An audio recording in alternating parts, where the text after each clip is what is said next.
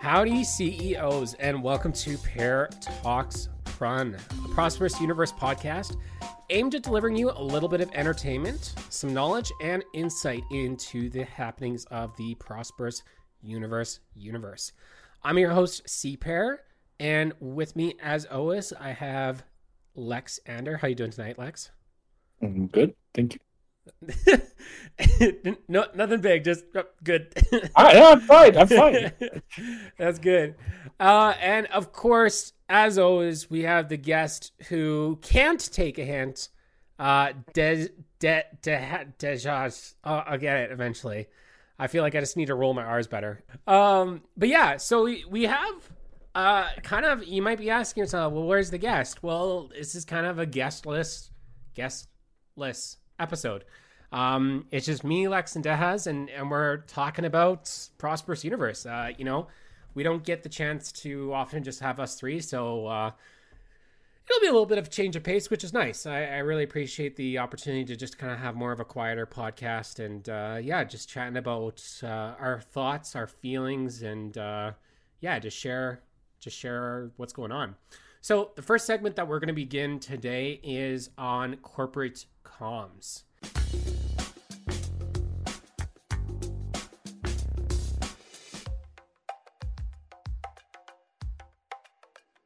So for those that don't know, probably everybody knows, but for those that don't know, I'm hoping everybody does. I run a corporation by the name of Nascent Mercantile within Prosperous Universe. And I think I've started this corporation, May, June, July, somewhere in like July-ish period of time. And since then, we have gone through just an absolutely major transformation. Obviously, with the podcast, the videos, if I had a nickel for every time somebody's come to me being like, Pear, like, I watched your videos and you inspired me to play the game. And that's really why I did them. When I first kind of came into the game and watched these tutorials, it became very apparent and very quick. Like, I looked at the timestamp and it was like 2017. And I was like, well, these videos are like almost 5 years old now, which is kind of crazy to think. And so I was like, okay, well, we need to create some new videos. So maybe people are often thinking like, oh, does Pear want to become a YouTuber? It's like, no, I don't want to become a YouTuber. That's never my intention to really get like a massive follower base. I do enjoy making the videos. That being said, though, I often really concern myself a lot more with quality over quantity. So the frequency of the videos is probably not maybe to everybody's standards, but it is what it is.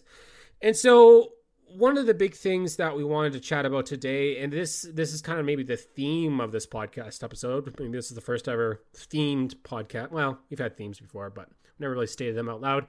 And that is kind of the idea about change and learnings. And with corporate comms, this segment of corporate comms, large in part, was about, what's changing within the corporation. Since episode 7 now, I believe, we had Goalie Hoff on the podcast and he was chatting about shipbuilding. And then episode 8, we had Gravy coming on the podcast and talking about shipbuilding as well. And for large in part, I would say a big thing is that shipbuilding is sort of kind of, I know Lex, you mentioned it. I think it was last week you kind of talked about, or maybe it was Gravy or Dehaz that brought up the idea that's like, so kind of quoting here, it's like, so is shipbuilding the end game, right? And it is right now. It sort of is. It's sort of, it's like, I forget who said it in the water cooler, but somebody was like, so you build ships to build ships faster. It's like, yep, that's pretty much it. That's like Factorio. You grow your base to get a bigger base. That's actually not a bad outcome if you look at the game, as I've said many times, as a journey, and increasing your ability to do things, to be able to increase your ability to do things, is an outcome, right? They're not keeping score in any traditional sense. So achievements of that type are what you're going for. Now, I think long term they'll have to change that, but I think for now 100%. I think they're going to have to come up with more things. But right now, the end game is to build the capacity to build more capacity. And, I've always been like, do you really want to put your I've argued this, and this is why ships being in game is such a complicated topic. if the shipbuilding is the end game, and yet being able to increase your end game requires doing an in game tactic, where was the middle game to get you into the end game? Yeah. Like that's 100%. that's the interesting sort of. I'd say the game has an end game. If anything, I would say the problem is the game doesn't have a properly structured middle game. And that as any beginning early game. Yeah, it's an interesting design choice, and I've critiqued a lot of it, but it does have some consequences, and so I don't think the fact that shipbuilding is an in-game activity is fundamentally a bad thing right now, other than the fact that where's that middle game to make the end game happen is kind of not there. And it goes and you know, this might be an interesting topic for discussion, but it's like, what should be the middle game be? And the middle game, larger part, should be the shipbuilding, right? Like you should be establishing your ships and getting them fired up and ready to go so that you can expand your empire. And then when we talk about end game, right? End game is the mega structures, right? If you've ever played the game Stellaris, right? They have these massive mega structures, and like we're talking like ring worlds and space stations and Dyson spheres and what have you not, all these things. But then the big question comes, and maybe the devs are asking themselves like, oh, like we don't want a gamer to sort of like burn out from the logistical load of it all, right? Like, so you're constant, like people, I've heard veterans of the game talk about that. It's like, it just becomes too much for them, right? That it's like, I will log into the game and click around for like an hour and a half, right? And that's not what they signed up for originally, right? And it might be interesting.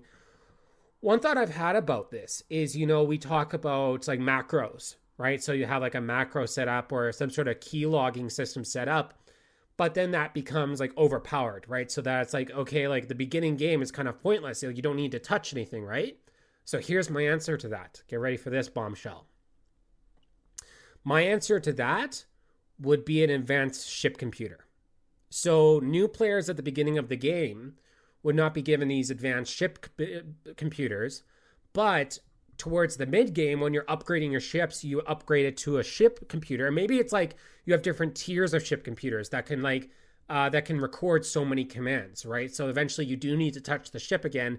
But like, let's say that it was like, okay, I want my ship to fly to Harmonia every 5 days, pick up this, and then fly back to Antares and drop it off and sell it, right? And then back and forth, and it just keeps doing that. And so this advanced ship computer could be able to automate that process.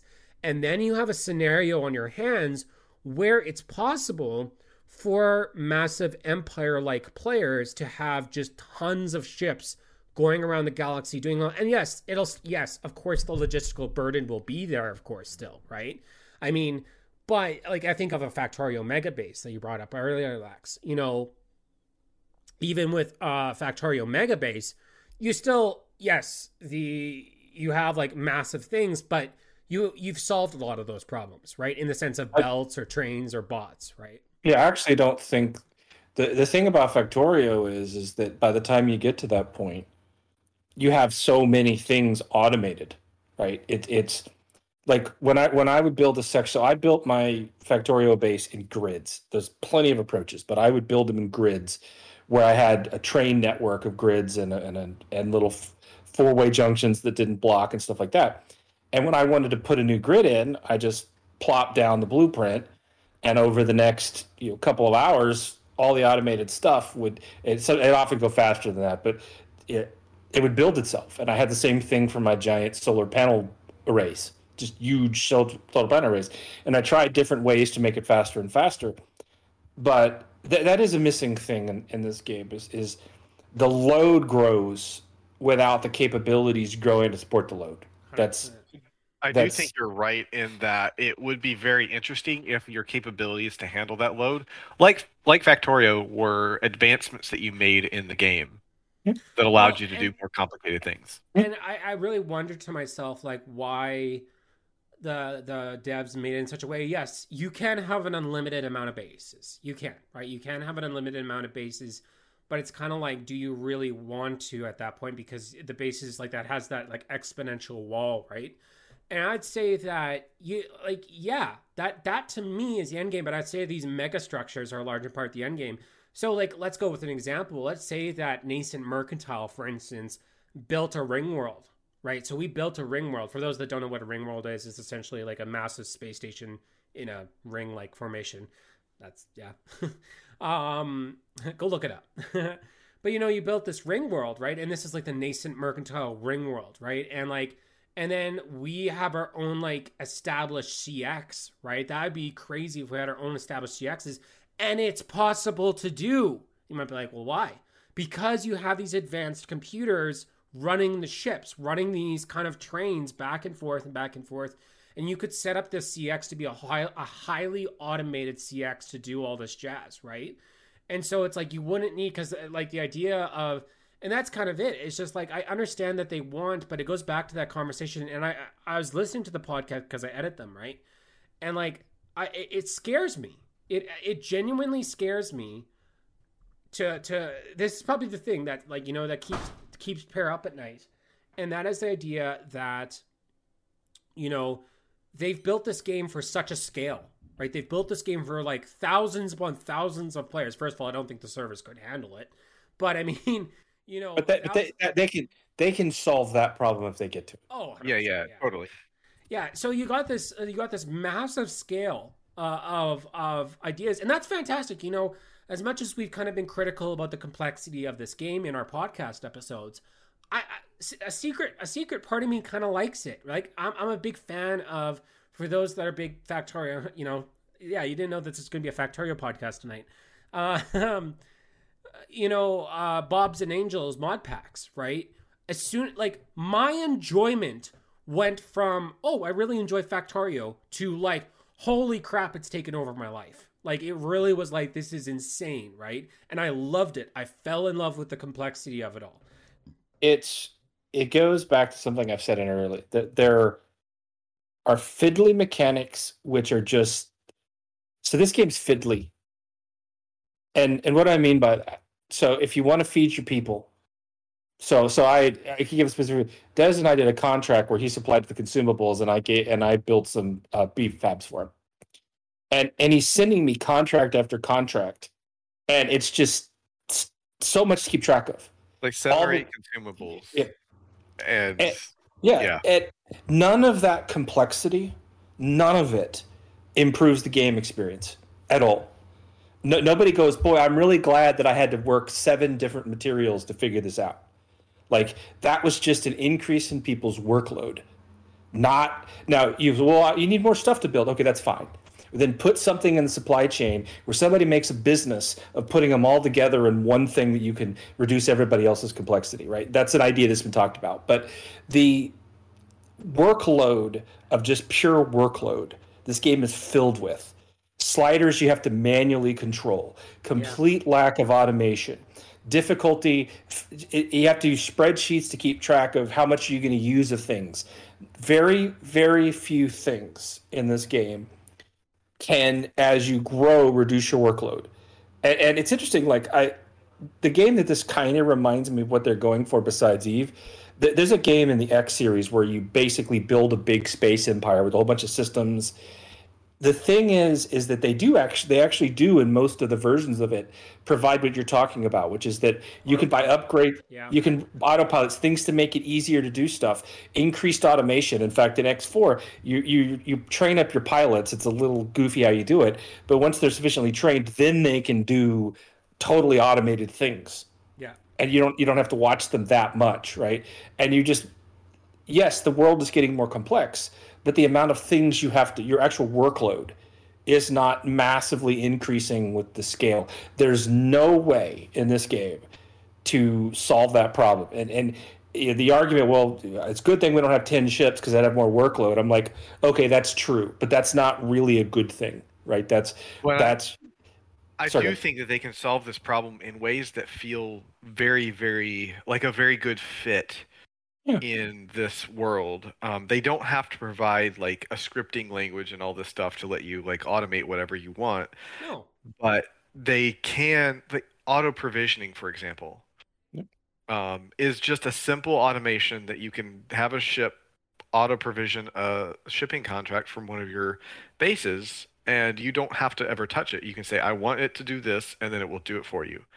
Things like that on a little bit larger scale than they have right now would help, because I do hundreds and hundreds of contracts a week on, like, I don't know, 7 planets, delivering goods to I don't know, eight, half a dozen to a dozen different people, multiplied by 8 consumables or something like that. And that's just a lot of contracts that I have to manually go click through. And I have templates for all of them. But it is a lot of just click, click, click for a lot. Well, and you know what's interesting? Oh, sorry, Lex. No, so I will give you the perfect counterexample to the complexity of what they are talking about. Okay. There is a game called Go. It's even simpler than chess in terms of the rules, right? I know it well. And so like the rules, the board is empty at the onset of the game. I'm looking this up online. That's rule number 1. Black makes the first move, after which black and white or white and black alternate. A move consists of placing one stone of one's own color at an empty intersection of the board. The only difficult rule is the rule governing Ko, which is it's just like this one little thing. But the rules are very simple. The game is enormously complex. And so complexity of things to do is not, in my mind, the beginning of complexity. They've given you lots and lots and lots of things to do. And the interesting thing is there is complexity in this game. And some of it's actually interesting. Like how to supply your bases, how to put your bases together. Those are interesting things. And there's complexity and thought in those. But it doesn't require lots of fiddly buttons or a million steps to do things. Those things take away from the game experience. They don't add to it. They increase your load without increasing the decisions you're making. None of what Daz is doing to fill out all those contracts is in any way increasing the decisions he's making or causing him to do anything better. Like it's paperwork he has to complete. And that does not, I mean, we're not doing paperwork simulator. Okay, I'm sure somebody will make that, right? I mean, sure, that already exists somewhere. Sure, already exists, right? Sign here. Sign here. But none of us, at least to my knowledge, none of us signed up to be playing a paperwork simulator, right? That's not the part of this game we care about. We want to do certain things. Everybody might have different things.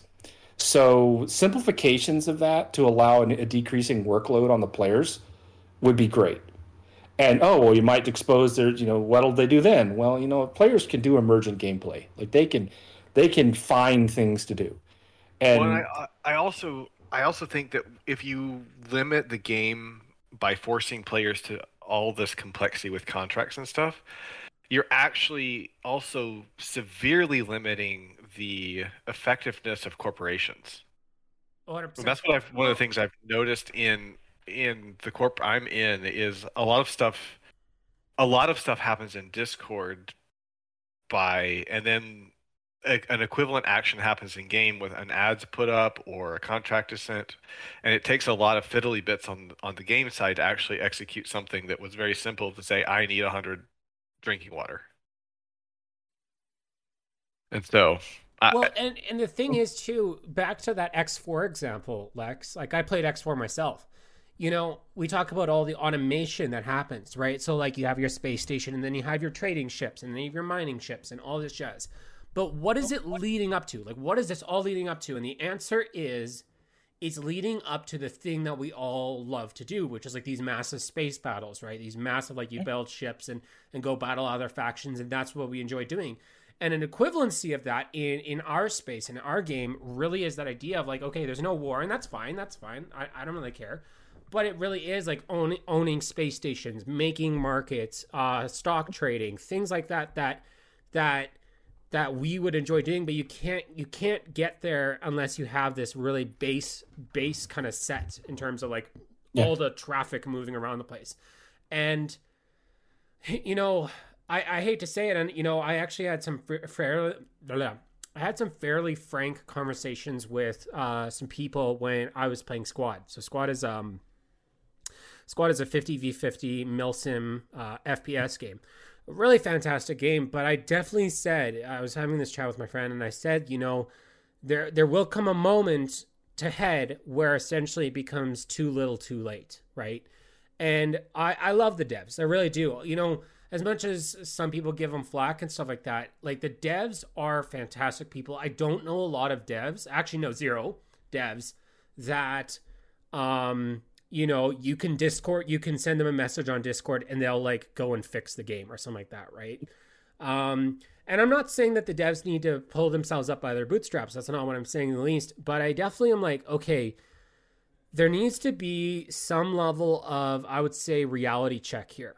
I would say, and this is probably the first time I'm being a little bit quite critical here, because at the end of the day, what are you making? You're making an MMO, right? An MMO is a big project, right? It's a very big project, and they have made a fantastic game.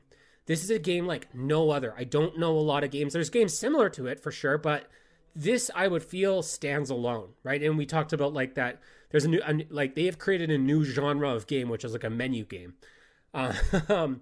You know what their big danger is? The big danger is somebody else will take this idea and do it better. 100%. That's the real risk, because there's a brilliant game here. And here's the thing, though. You know what? You actually pretty much took the words right out of my mouth here. So a big problem that I often see in the business world, because like I said, I work in marketing and jazz like that, is the idea that like our competitive advantage is price. And I have always said, and this sounds like a marketing podcast now, the minute you compete on price, you have lost. The minute that your competitive advantage is your price, goodbye. You've lost it, and yeah. And so the thing is what I'm saying here is, my point being is that, devs, you have a fantastic game on your hands. I'm not saying charge more money for it, but what you could do, and I would say this would work. I really do honestly believe that this would work. Is you do have like a tiered system for payments. So for instance, like right now we kind of have the local market contract system. That's something everybody pays for, and there's a subscription service for that. And that's fantastic, right? It's like $8 a month, no sweat, no problem. And I enjoy it. I get a lot of enjoyment from this game.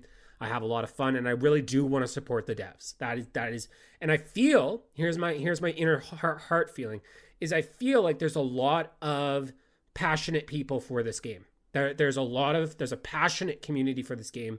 And, there comes that point where we're talking about it at work, about like getting endorsement, right? And getting endorsement from brands and stuff like that.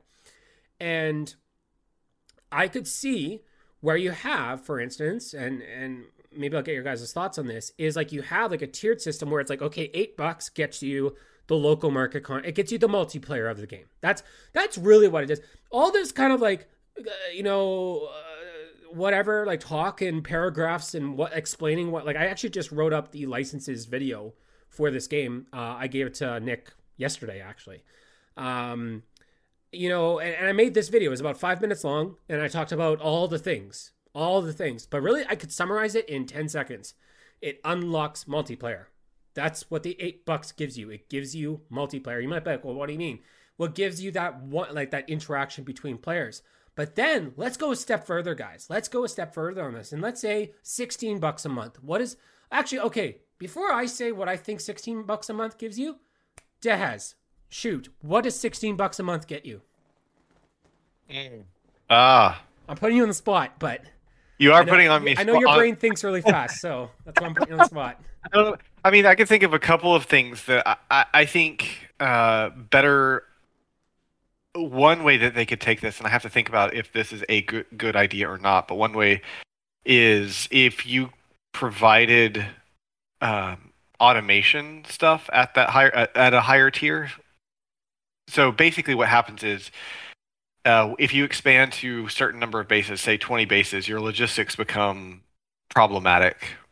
And so you could have a automation package, a set of management tools or whatever that's basically an interface, extra features in the interface that let you manage larger base counts. You could sell that to your invested players. That's one way you could do it. That was the first thing that came to mind, mostly because literally that's the problem that's staring me in the face. Okay, Lex, what do you think? What is $60 for you? To be honest, I really not super fond of this idea because I don't like tiered. Okay, but I'll be clear why. When players, he's banned from the podcast. Everybody.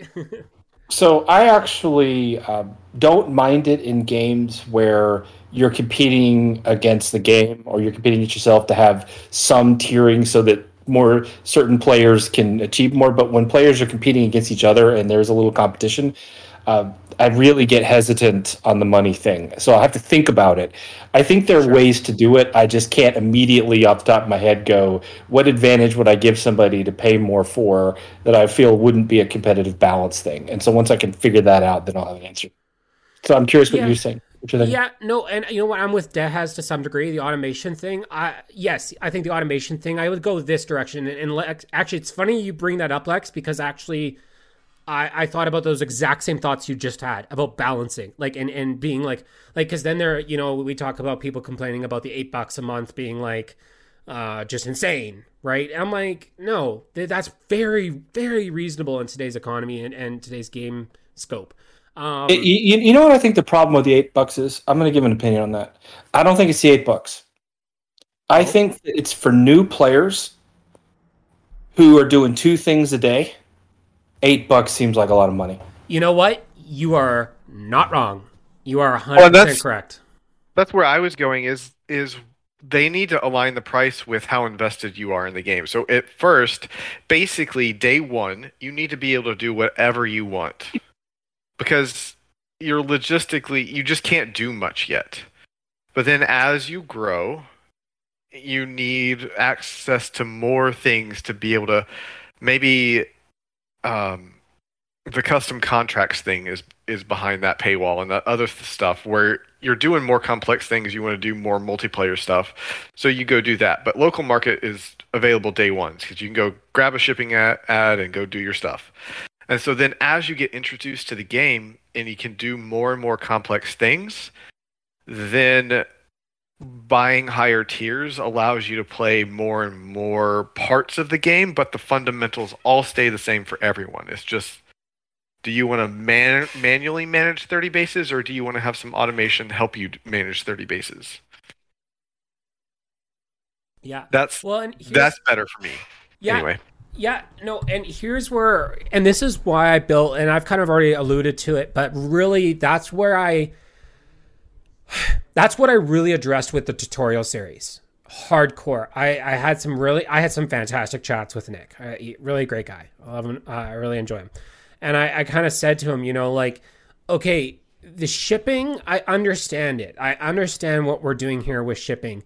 But we have to make it a lot more clear that this is not an integral part of the game, because it's not. It is a part for sure. I'm not trying to. Maybe I am, but I'm not trying to dilute it and say that's not important. It is important, but is it 33% of the game? Is it 33% of the? No, it's not. It's 10. And the idea that you can make a career out of shipping. That's also a falsity. You can't make a career out of shipping. And so here's where I go with it. I did the ROI calculation. If you want to pay off a $3.5 million ship by fulfilling shipping ads, which is, by the way, a fairly cheap FTL ship. So if you want to pay off a pretty cheap FTL ship with a 2K bay, based on shipping ads alone, so all you're doing is shipping stuff, it will take you a year, roughly. Yeah, it's not very efficient. Well, and here's where we go back to the idea of what does that $8 get you? You said it perfect. I think Lex, forgive me, Lex, you said it, or has said it about that, the game needs to scale, right? Appropriate. I think it was you, Lex, that said that. It does. And how does it scale? By communicating that a lot more clearly. Right, a lot more clearly in the sense that, and maybe I should just make up my own video about what it did, because at the end of the day, you can play this game for a very long time before you hit limits. People are for instance, one of the things is oh, I can only have 2 ships. That sucks. I'm never going to be able to play this game because I only have 2 ships. And then I'm oh, contraire. everybody else only has 2 ships too, and most of us have been playing for a year, right? It's like. And by the way, that's an example of ignorance causing an impression, right? 100% it is. I wouldn't know that as a new player. I'd imagine that players are building ships all the time. Yeah. Because to be honest, in a normal game that's not so constrained, that's exactly what they would do. 100%. Right? So it's a completely normal expectation. And the base thing too, to add insult to injury, the base thing too, it's like that you can only have 5 bases, right? And it's like, oh, I'll never be able to get my Galactic Empire. Here's a fun fact. I don't know if you guys knew this, Lex or Dehaz. Did you guys know that you can actually get a pro license, build a whole bunch of bases, and then you can, I don't want to misquote here what I think is. I have 2 things. I believe it's that you just can't build anymore. So you can get rid of your pro and you can keep all the bases you have. Yeah, I think that would be it'd be difficult for that to work any other way. Yeah, so it's kind of interesting, some of the mechanics here that are at play. But so I think it's beautiful, actually, how they actually have it scaled. Weirdly enough, I think it's actually very, very smart. Whereby, what does the $8 a month get you? Welcome to multiplayer. Like, welcome to the community. Welcome to the hardcore players that are actually like doing deals and all this jazz. Like, so if you want to get, like, if you're kind of like a rinky dink player and you're like new to the game and you're fresh off the boat, great. Trade on CXs, have a lot of fun doing it. It's fun. You can get some arbitrage opportunities. You can research and understand. Great. And that's a great way. I think that local market shipping ads should be available to new players, non-pro. I agree. Maybe not buy and sell on local markets, but just the shipping ads should be available to new players. And I think free players, and then you get 5 bases, you have your initial 2 ships. Like, I think that's great. You can do a lot with that for a very long time on free and have a lot of fun. I'm not going to disagree, but I'm going to hesitate on that. Because the thing is, at the end of the day, you know what? I'm going to disagree. Here's why. The $8 a month also protects us. Because I want you to think for a second how easy it would be to pirate, grief, troll the game if you just gave free players the opportunity to use shipping contracts. I actually think it's pretty damn brilliant. This is one of the reasons I think that piracy in the game as implemented is broken, is because it prevents you from doing this simple thing that would make the game so much better. And I think allowing shipping contracts to new players, to free players, would increase their enjoyment and increase the retention rates, which I think is critical to the success of this game. Allowing people to pirate contracts is not critical to the success of this game. When you get down to it at the end, right, the whole thing with free to play, that is the contract that's always being given there, is if you're free to play, you're doing one of 2 things, right? You're either providing a way for the big fancy players to keep score, essentially. Hey, look at us. Look how much better I'm doing than the guy who's not spending $1 billion, which is the microtransaction model with all of its weaknesses. Or you are basically giving people enough of an experience to enjoy playing, and then when they're ready, they pay and really get the game, right? Those are the 2 models, and this game uses kind of a middle model that doesn't quite do either one, I think, is my opinion. And the other thing is this game, I think there's the other thing that this game does could benefit from is just having a lot of free players to generate economy. Yeah, that's the thing. Free players need to be providing something to the paying players is one of the 2 models, right? Yep.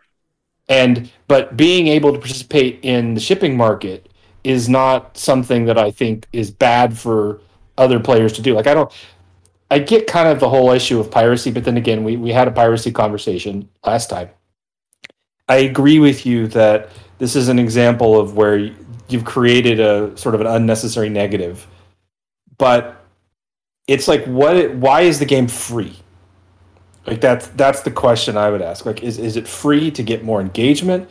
Is it free to provide players something positive? Like, what is the reason that the game is priced the way it is? And I think that's where your answer comes from of like what the benefit is. Yeah. Well, and I never kind of answered what I think. So back to the point about what the $16 a month will get you, kind of thing. I think the $16 a month gets you what I would call it the full automation and empire.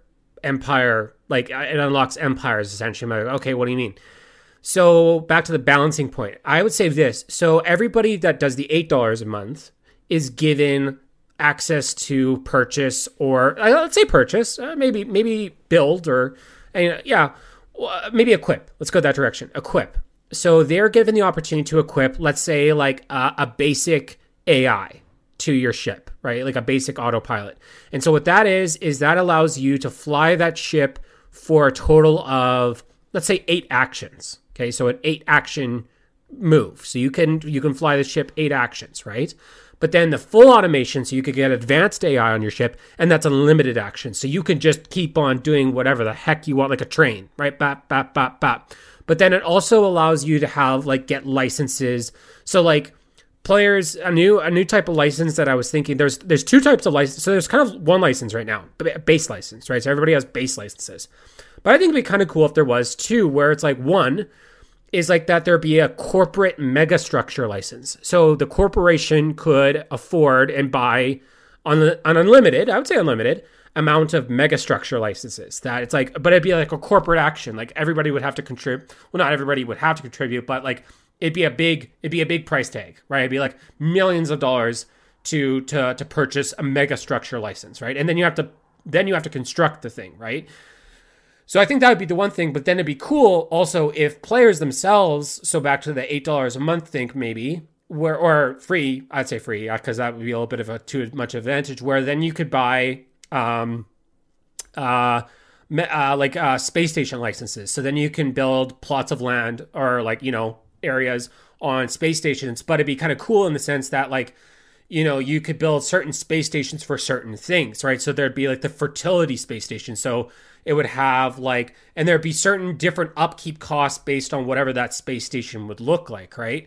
I think that'd be just so cool. I think that'd be really cool to really put that in the game. And so for me, I'd probably would purchase the $16 a month package. Why? Because I'm a very passionate player, and there would be players out there that would purchase these things, maybe corporate leaders or people out there, right? It'd be a different tier and give those opportunities, right? So, anywho. Sorry, Lex. No, I would just say I'll let you, but paying to play a game is a completely reasonable activity. 100% it is. Right, but I think some people lose track of that, right? And the fact that you have to pay, I think I'm not okay with complaints that I have to pay to play the game. That kind of complaint doesn't really go for me. Stating that they want to try it before they have to pay for it, I think is legitimate, right? I think you should be able to start and experience things.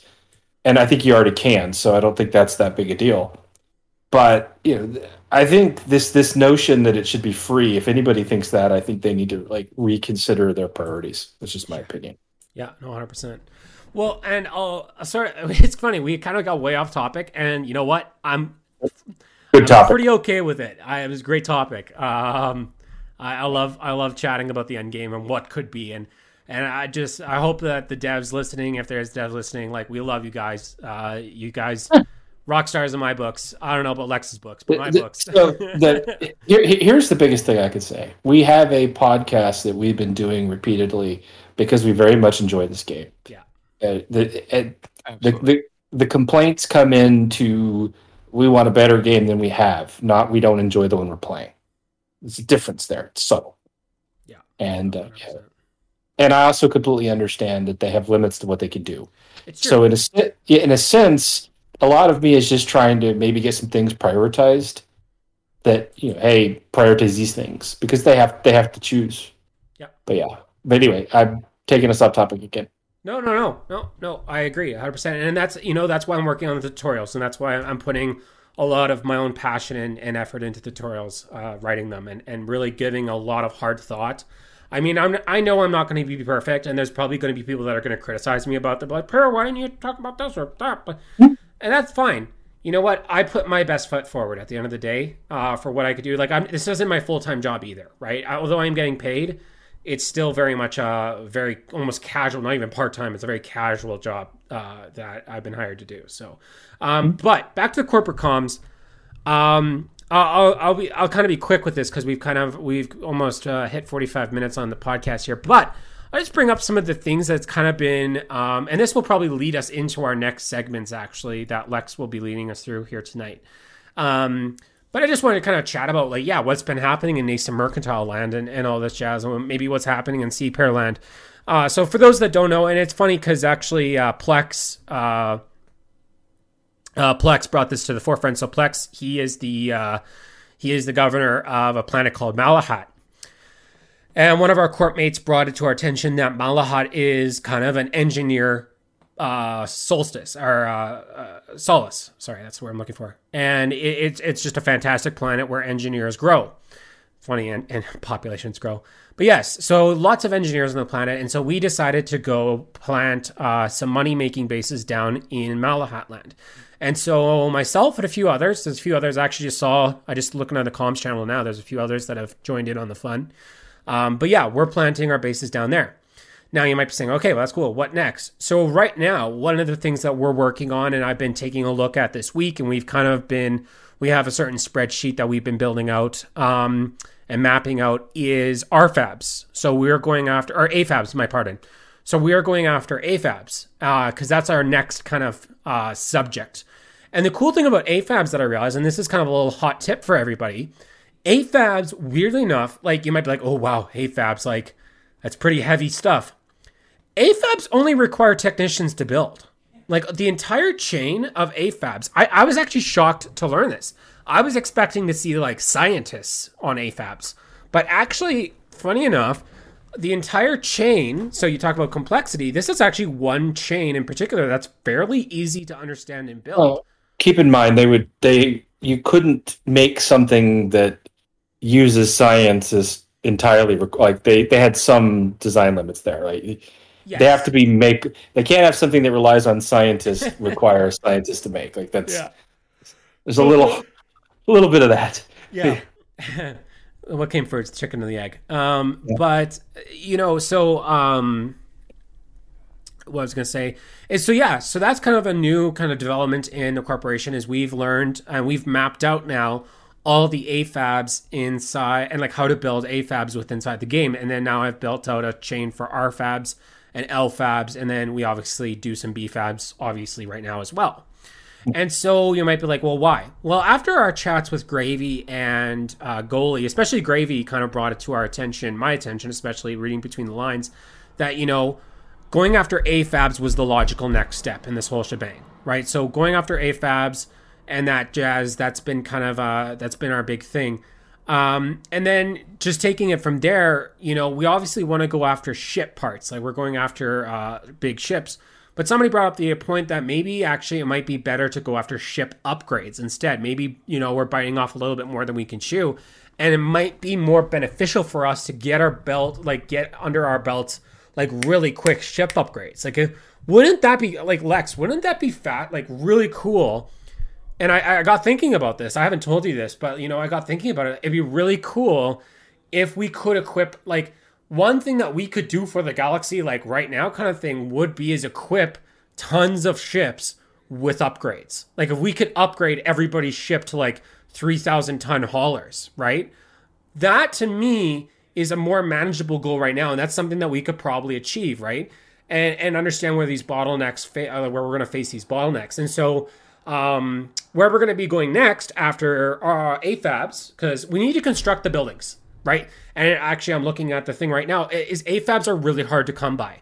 So if we can, first of all, get AFABs to a decent output, so if we can output AFABs at a decent rate, so for our buildings, and then we're going to go after hard to find consumables.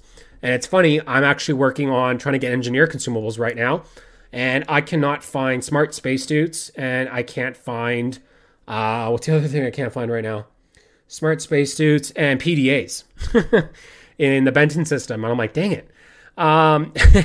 And so if we're able to produce those things in a decent quantity, that'll be the next thing, because then the next component is going to be ship parts, because these ship parts require engineers, scientists, all this jazz. Now, here's kind of the biggest takeaway, and I'll end this segment with this.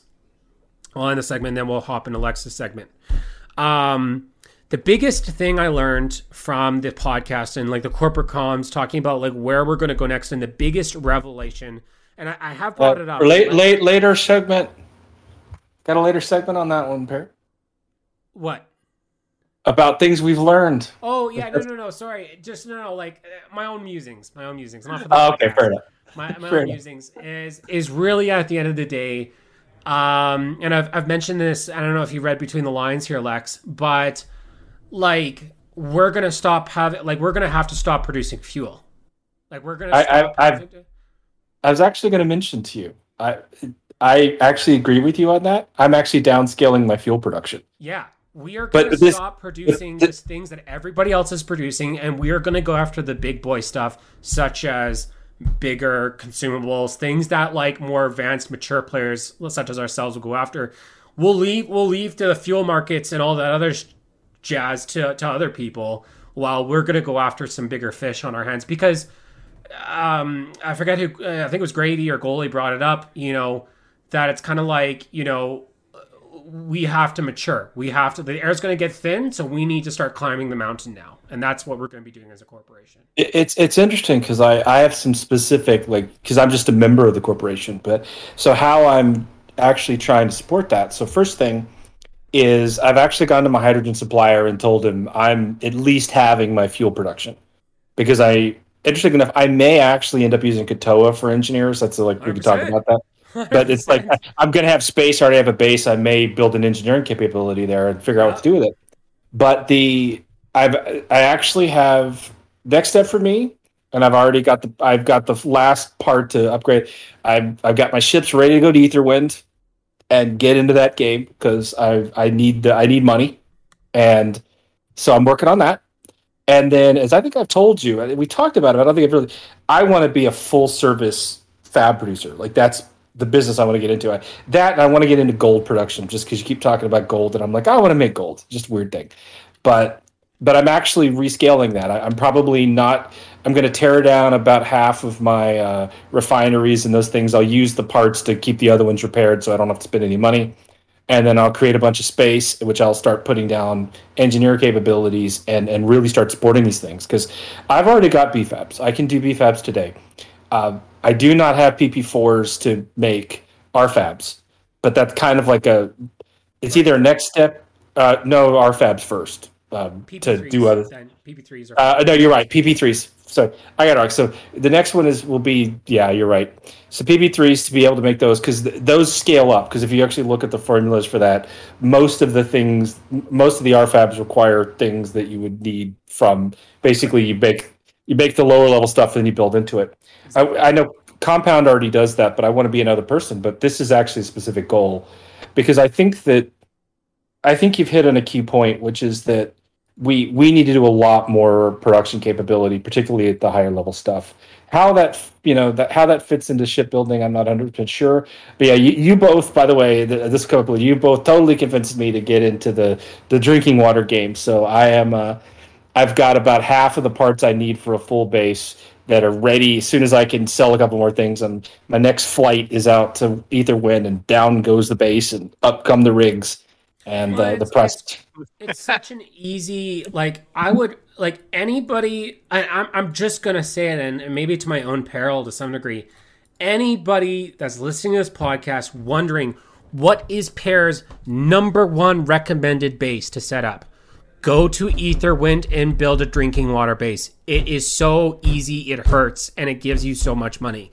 It is the single most. Prometer's good too. You know what? Maybe it goes like this: Prometer, then Etherwind. But if Prometer's too busy for you and you feel like coming to Benton Space and setting up shop there, go to Etherwind, because all you need to do is provide rations and overalls, and the rest solves itself. Right?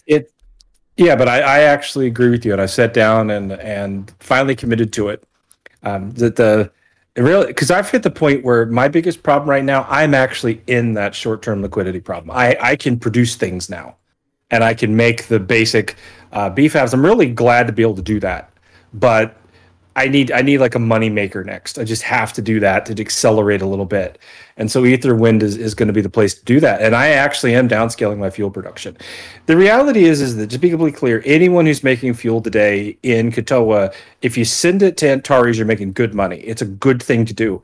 But for where we're going as a corporation, I need to get out of business. I need the other ship. I need to get back into the... Well, Katoa is a great engineer base, like you said. It's a fantastic engineer planet. We're just wasting our time not setting up engineer stuff there.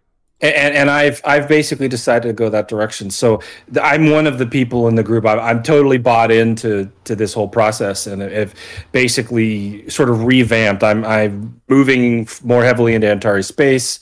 I'm committing to essentially a moneymaker with a couple of things, and then I'm putting up those fab productions.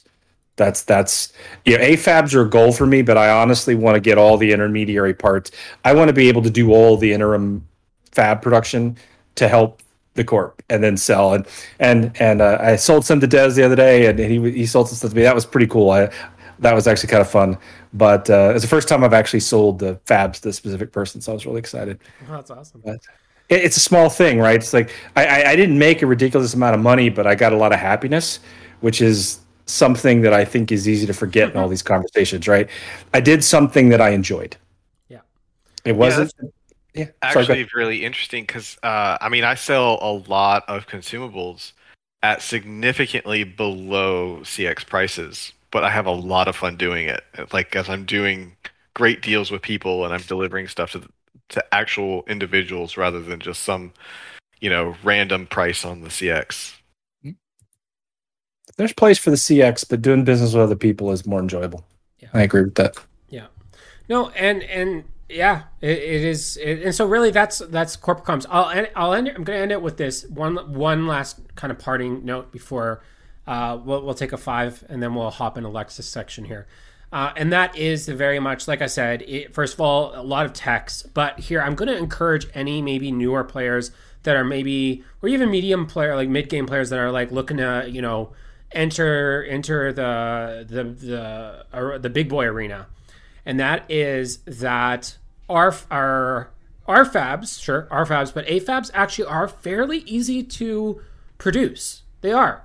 So if you're kind of like, I don't know about it, come talk to me. Come talk to me, and I'll show you how it's done. I've already mapped it all out.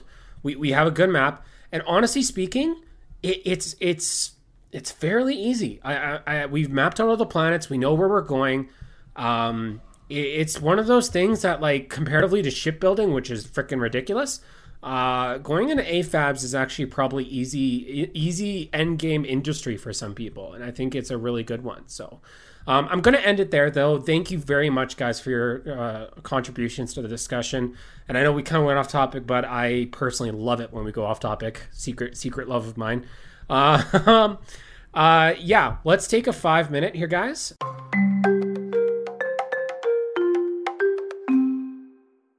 All right, welcome back, everybody. We just took a short break. A 30-minute break. What a quote, short break. Yeah. I love it. I love it where it is like, yeah, we'll come back in the hour. It is 30 minutes later. But yeah, we really hope that you've enjoyed that subject. We did kind of go off topic, but I think we did kind of cover 2 topics in that last discussion, which I think I can define. And that's okay. You know what? Sometimes, as Lex said in the water cooler, I love what you put, Lex, in the water cooler. You're like, where is it? You're kind of like, there's three different ways, and then you're like, and there's a 4th way, which I term the whim of Pear, or Lex goes on a tangent. I was like, yeah, that's pretty apt. Speaking of Lex going on a tangent, yeah, Lex is going to take us through through sort of our learnings and just a field trip down memory lane a little bit here. So without further ado, I will give it over to Lex. So we are having a slight change on this one, that we're not having a formal water cooler segment this time, but I do briefly, before I go into this, want to make a couple of statements. One, I really have enjoyed the conversations on the water cooler this week. There were some very good ones. I do want to acknowledge there was an excellent conversation on inflation. If the devs are out there and listening, as always, I would love to get some actual data. One of the problems with talking about this topic is that we're all kind of speculating, and it makes it difficult for us to have a active conversation when we don't actually know anything. So as much as I like that topic, it's not one that I think is really suitable for another go around. We've already gone around it before. But I really do appreciate the conversations. There's a couple of topics that have come up that I plan to cover next time. But I did want to explain why the water cooler wasn't going to be a specific focus this time.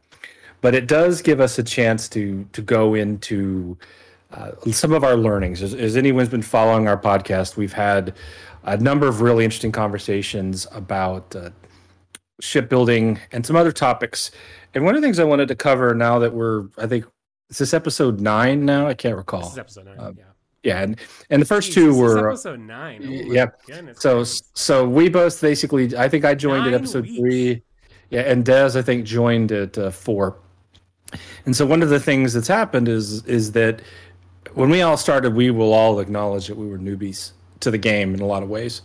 And I specifically remember going back and thinking about some of the things we talked about at the beginning, and realizing now that we've had these good conversations, people have come in, we've had plenty of corporate conversations, people have been learning, that I wanted to give everyone a chance to talk about sort of what they've learned and if particularly anything you might have adjusted in your opinion since prior podcasts.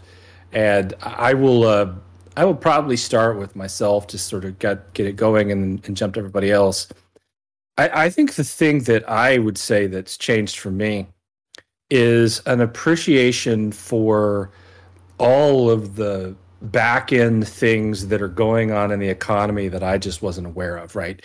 As a new player, you kind of see a CX. It doesn't look, there's a lot of things missing, and you're like, well, where do those things come from?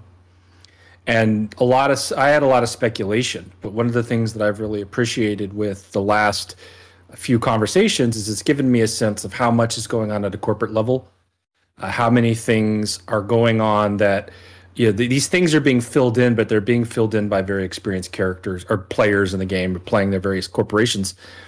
And to me, that was not something I think I had a full appreciation on. And it's changed my perspective on how certain things can be done.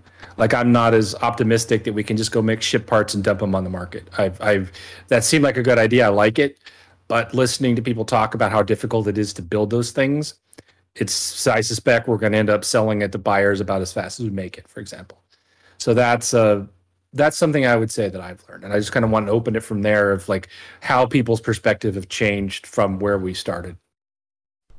Yeah, I'll go next. I'm kind of right there with you. I knew that shipbuilding was going to be a difficult one. I knew that it was going to, when Bedtime built out Prosper, and I finally got a chance to take a look at it, and I did that video about I think it was either the planet starts. It wasn't about 5 things, but I think it was the planet starts. It might have been the secret trade thing. Anywho, regardless, then I built it this. I kind of photoshopped it all together. I photoshopped all the parts together, and I was like, woof. This is big. This is big. This is way bigger than I kind of imagined. And as we're mapping things out, it's even more apparent now more than ever that it's quite intense, right? So that's not necessarily it, but I would say the big thing that I've learned especially is just I'm not alone in, and maybe this is, I don't want to tie the two subjects that we got tonight together, but I will maybe, is, I'm not alone in my difficulties, dealings, and what have you nots and thoughts. It's very much like people have also felt and dealt with these difficulties as to shipbuilding. And it's interesting that I'm not the smartest person in the room. There's definitely people that have already kind of approached this problem and been like, okay, here's our solutions that we came up with, right? And one of the big ones, I would say that this has been large in part is me and Lex, it's no secret. I don't know about Dehaz if you play it as well, but Factorio, right? Like we're avid Factorio players. And I am as well. Yes. Yeah, right. Yeah. It kind of it really attracts those type of people. And for good reason. And so one of the things is in Factorio, there's something called a spaghetti base, right? And a spaghetti base, for those that don't know, it's kind of a funny meme of a base, but essentially it's just like where you don't really have any like structure or order to the base. You just kind of like build things as you need, right? And it's funny. It's funny to look at, but to the serious Factorio players out there, it's probably like not recommended. Right, it's not something that's recommended, and it's not something that people like were like, yeah, let's do it, right? But then you come to this game, and it's like, little did I know that that's actually the only thing that's recommended is that you build out a spaghetti base system for shipbuilding. And so I scratch my head, and I'm just like, what the hell? And I wondered to myself, I'm like, really, is that kind of the case? And why that is because just simply put, you're dealing with not just yourself, right? When you have just yourself, you can easily build out very structured things and very organized things. But when you're dealing with lots of people and the complexity grows and everybody has a different way of doing things and different schedules and what have you not, it's funny. It's more organized chaos, if anything else. And you have to embrace that organized chaos, right? That's, I think, the big thing I've learned in terms of from this podcast. I've really noticed in the corporate conversations, which, I can tell sometimes reflect our learnings, that you've had to make a lot of adaptation to the approach. And we're it's interesting, like, I remember the original charts of, hey, we're going to go do X. And I have not seen as much, we're going to go do X. It's more like, we've got a problem we got to solve, and we need to start solving it, right? Like a very different sort of philosophy of, for me, I think one of the comments that really struck me, it was on the last podcast, was just nobody has a solution for the problem of the fact that they're going to have parts of their chain that they have to rely on that they just don't know if they can. You can't do everything, and you're just going to have some expectation that people in your corporation or group are going to be able to provide that.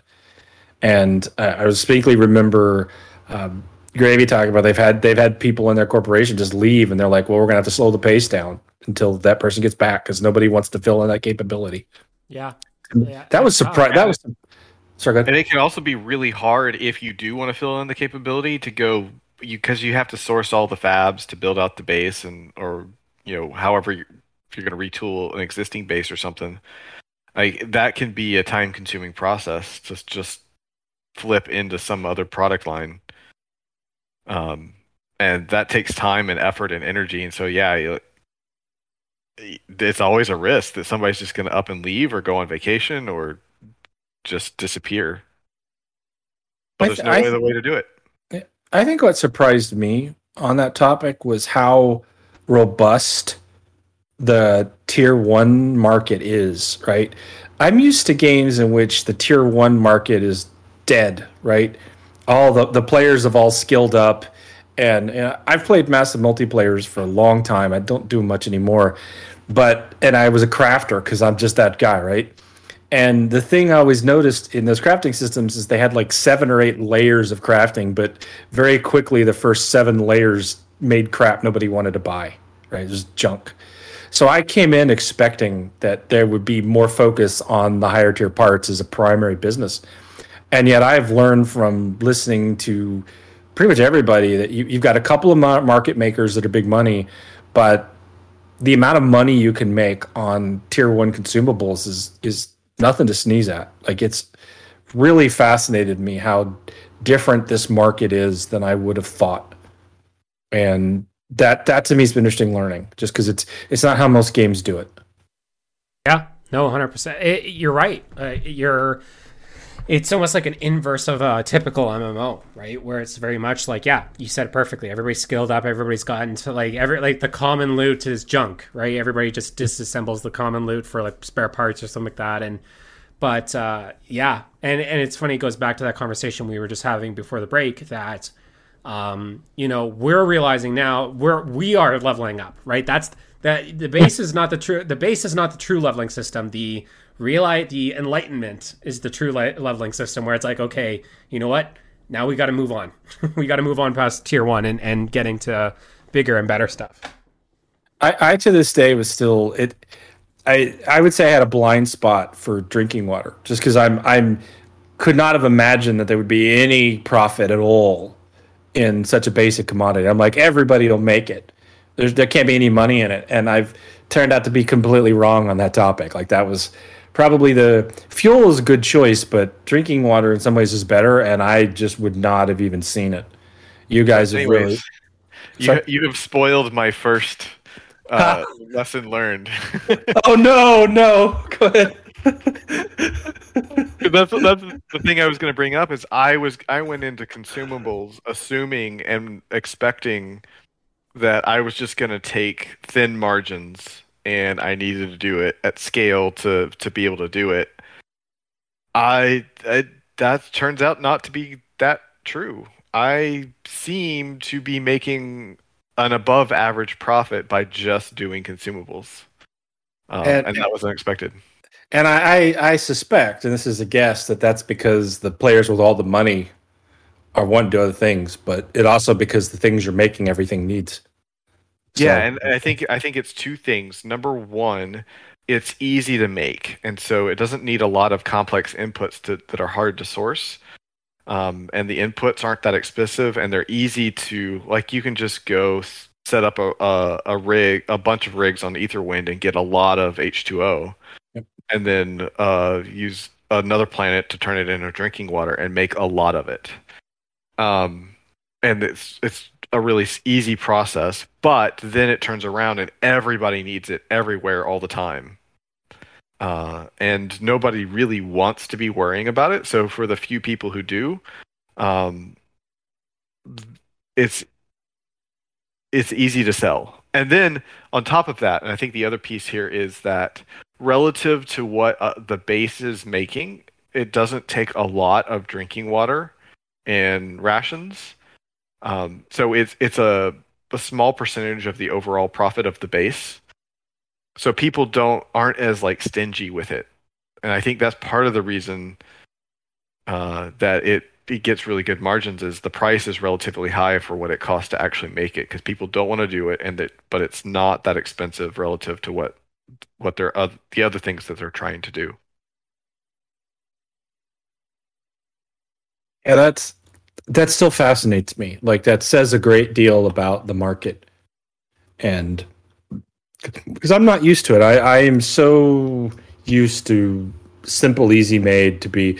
And maybe this is the brilliance of the design. I critique the constrained logistics all the time, but maybe this is the benefit, right? That in a constrained logistics environment, it's just not worth other players' time to make these things, and that gives you an opportunity you just wouldn't have had otherwise. Maybe that's the case. Yeah, maybe it is. I mean, that's essentially how I've made my business. I deliver lots of consumables to a few players over a few planets. I must admit, we made a deal recently to you traded consumables and I traded BFABs, and I loved it. It was just so much fun.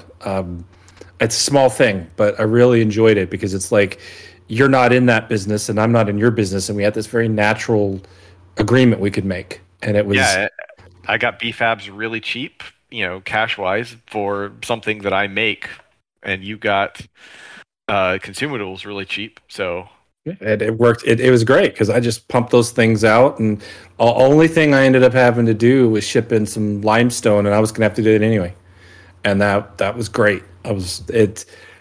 So that part was actually kind of cool, right? That there is in the market. I complain about it, and I think that they could solve it even with less constrained logistics. But I love this idea that there are players that are specializing in businesses and working together. That to me is just such a great thing to have that. It creates some risks in the middle and upper tiers when people just aren't able to provide it. But on those lower tiers, when you could get it from the market, but there's plenty of reasons to go to other players. I will admit that I told you I was downscaling fuel production in Katoa. And the only part of that bothers me, the only part, is that for the last 3 months, I have bought regular full supplies of hydrogen from a supplier, and I had to tell them I'm just not going to need as much. And I felt bad about that. Yeah, right? yeah. That was it. I was like, part of me is like, do I just want to keep producing it because this guy's been so cool? I just want to make sure that he can produce it. And I talked to him about it. He's like, well, don't worry about it. I mean, it's not like you can't sell it at the CX for a ton of money anyway. But that feeling of, he's told me he really enjoys that relationship. It's been good and solid. And so kind of that's the only part of that I'm going to miss, because I'm still probably going to do half fuel, but I'm not going to do it. I need some engineers, and but at the end of the day, those relationships and the fact that you can have those, and this game really does have a fascinating low tier market with some really interesting things. Yeah, I think it's fascinating that as a beginner, all of the various starts, many of them, I can't speak for all of them, but I can speak for several of them. The drinking water and consumable start in particular. It's fascinating to me that the very first thing that you start is profitable relative to other things in the game for the most part. I think that's pretty cool, and it gives everybody an opportunity. And yeah, to me that was a big learnings. I would say, just looking back for me, real Dunning-Kruger effect is always a real thing, and even the smartest person is subject to it, right? When you first play a game, you just have no idea how much you don't know. I have felt that a great deal the last couple months, where it's like some of my original ideas, I look back at it and I'm like, that was just crazy. That's not going to work, because there is such a complexity in this market. That to me is what I really learned, that this market is far more complex in its depth. This is something you don't see on the CX. You just CX just stuff being sold. It's when you really start interacting with players, and a lot of the things you've talked about, things that guests have talked about, have really given me a sense of all the goings on. Even Pear's, I'd say Pear's biggest learning, he hadn't said it, is don't be a governor of Katoa. But but and there's some truth to that, right? He went and did it, and he realized very quickly that it wasn't what he thought it was going to be, right? And that conversation has given me a deeper insight into some of the complex relationships. Like, I learned so much from this podcast just listening to other people talk about their experiences. It's been really eye-opening to me. It's a shame. I think a lot of players don't get to have that, at least not to the level I do, where it's like I can see things happening and listen to people talk, and it's like, man, there's so much more going on than I thought there was. Yeah, so to give you an idea, something that I've realized recently is if you go look at the Antares exchange for drinking water, let me pull it just really roughly over the next past 90 days, we're doing what an average of something like a million. Well, it's a little bit lower than a million a day, so it's like 800,000 a day in drinking water, which comes out to about 100,000 actual units per day. Is that right? No, 10,000 actual units per day. Yes, that's more like it. I know for a fact that is a fraction. If you go actually add up all the populations on the population reports in Antares space, that's a fraction of the consumption of the area. Like, it's probably, I don't know, 10, 20%, that kind of fraction. So huge amounts of the drinking water being moved are not on the market, the CX. I'm curious how much of that would be self-production and how much of that is internal agreements. Be a great question. I don't know, because I did the math, and we had recently had a scalper doing drinking water. Oh, I still do. Doing drinking water on the CX exchange. He bought low and jacked the price way up, and we're trying to undercut him so that he doesn't win. But in the process, I figured out I can produce from one of my planets. I can basically produce enough drinking water to keep most of the CX satisfied and just supply all the orders. And it's not that hard. Yeah, it's interesting. So, Pear, besides don't be a governor of Katoa, anything else you'd like to add? Ooh, that's a good question. I've already kind of stated a few things beforehand about, learnings and jazz like that. I would say one of the other things, just thinking of how to phrase it. That's a good question. I definitely have learned a lot. I'll go that direction. I've definitely learned a lot in terms of just I'd say frame of mind especially has been the big thing that I've learned a lot about is how to change things. And we already kind of chatted about the spaghetti base versus kind of your train base kind of setup. I think too is that, I already kind of alluded to it, but I'll say it this way is that, there is a very passionate community for this game, right? Outside of ourselves. Sometimes I feel like I'm the only one that's really passionate about this game or really excited about this game. But no, there's definitely a lot of players that are out there that are really passionate about this game, really excited about this game.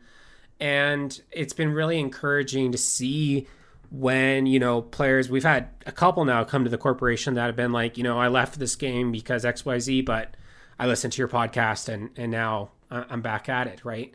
And to see that excitement kind of being reinvigorated in those players has been just fantastic.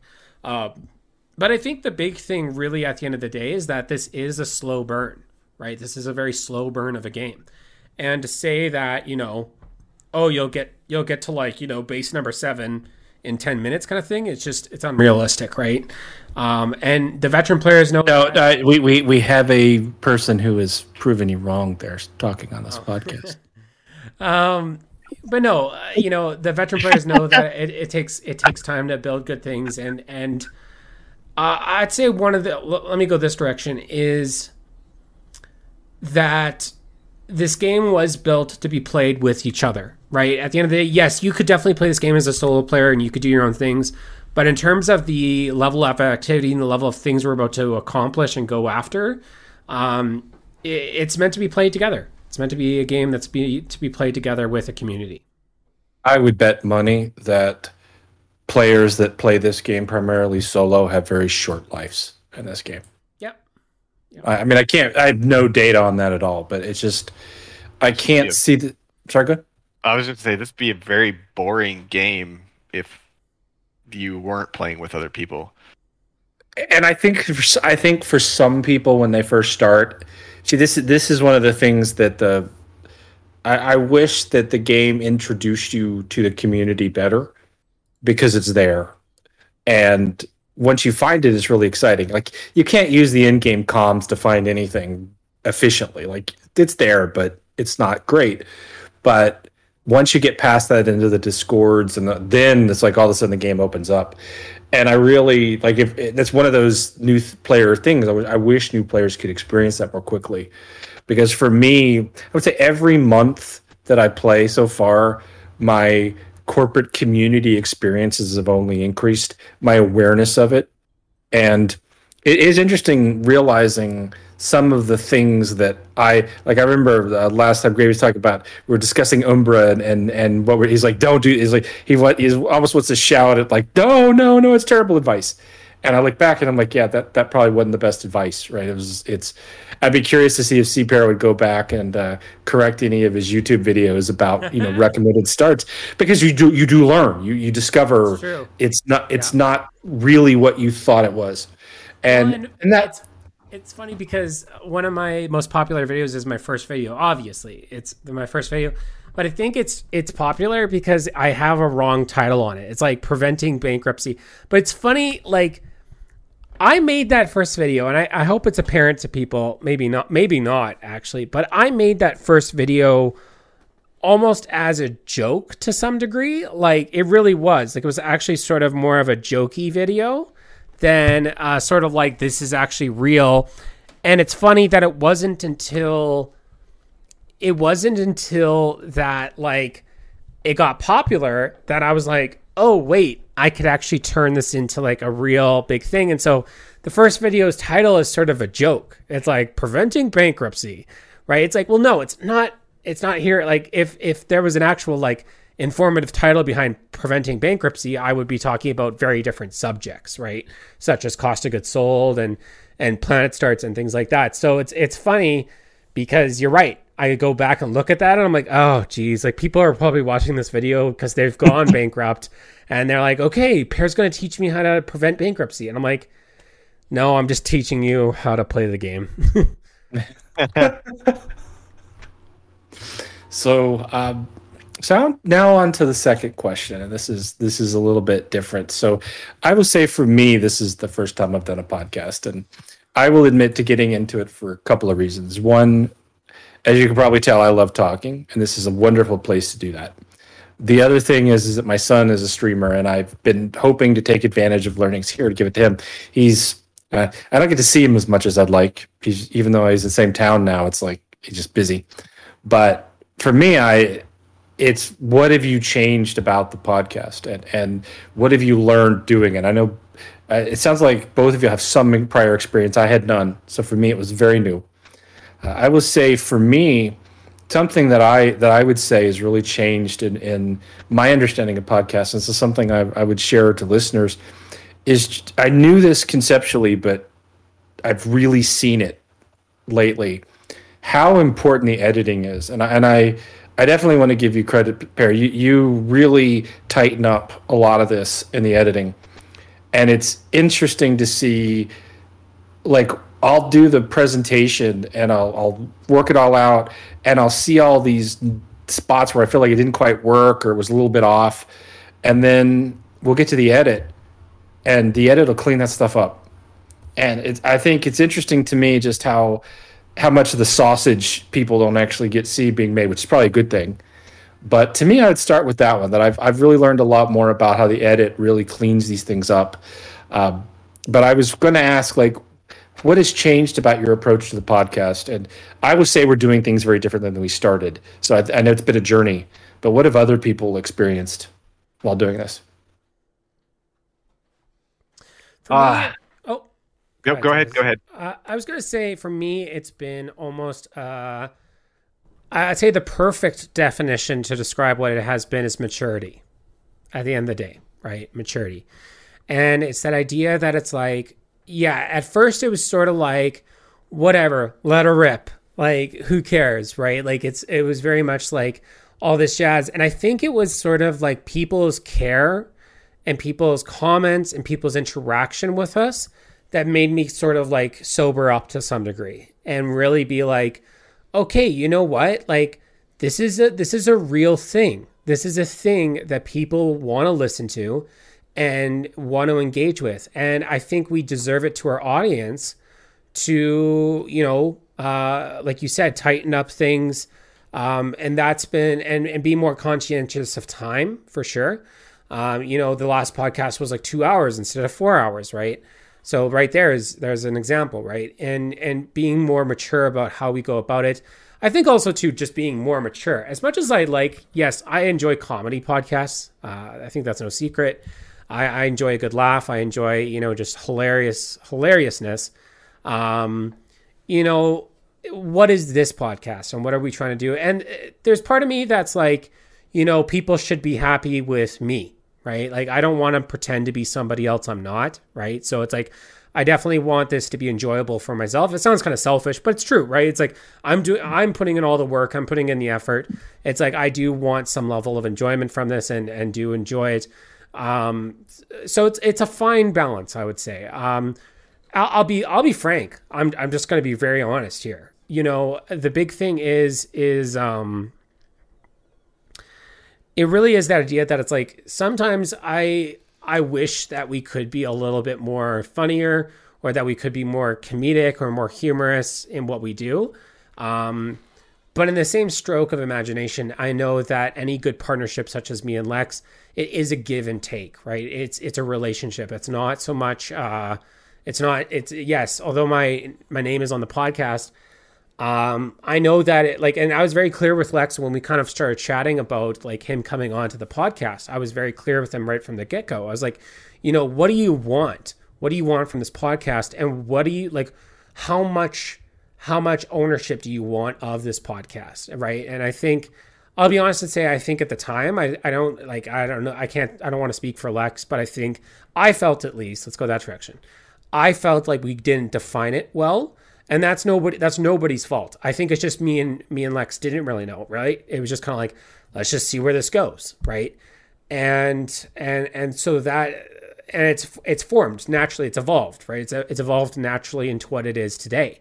And so, do I wish that we could do certain things a different way? Yeah, for sure. But like, this isn't just me now anymore. And I think that's been a big realization, is that this is like, I dare say all three of us, and that this is also the audience as well, right? The audience expects something. You guys expect something. And it's like, my expectations, I have to sometimes temper those down and be like, I want this, but this is actually what we're trying to do here. I will say, I think you've probably edited out more humor than I thought you would, to be honest. And to be fair, this is a pretty serious podcast about a game where people are taking it real serious. So it's kind of hard to be too silly, right? The funny thing is, I remember you had a comment. So we will have like afterward briefing things, and just so anybody's listening, so we'll talk about where it's going. I will say it's interesting how often you and I are in agreement about what we think we should improve. Like, we have quite a bit of agreement there, which is interesting because we're both so different personalities that it always fascinates me when we both kind of end up in the same place. Well, but can I just interrupt there and say, I'd say it's fair to say we are in agreement. And like, I'm not trying to be harsh. I'm not makes it sound so harsh. No, it's true. Like, I'm a very agreeable person, but I'd say back to that original point, is it exactly? And I think that's part of maturing as a person, right? As becoming an older adult is like, you're not going to get your way 100% of the time. And so it's like, we're in agreement because I've given a little bit and you've probably given a little bit too. Is it 100% what I want? Is it 100% what you want? No, right? And that's what agreement is about, right? It's like coming to a middle ground. And you're right, though. I feel like in a stick shift, like it's like sometimes the throw is long and sometimes the throw is short. And I feel like our throw is short, right? That we can come to an agreement faster and quicker because we're both easily able to give up a little. I feel like you've probably given up, so like you'd probably want to be this way with it, and I'd want to be this way, and we're able to give up a lot quicker the things that we might want, that we might disagree with, right? And that's just what makes us so great, honestly. I will admit that for me, it's the analyzing it after the fact and realizing what works and doesn't has been what really works for us to this point. Is I would actually enjoy more humor. I like a good joke, but I will admit that the jokes I like are a little bit nerdy, a lot of puns, that kind of thing. Just raw silliness, frankly, annoys me, particularly when I'm on a topic. But it annoys me for reasons that have nothing to do with you. It's because I'm such a intellectually intense person.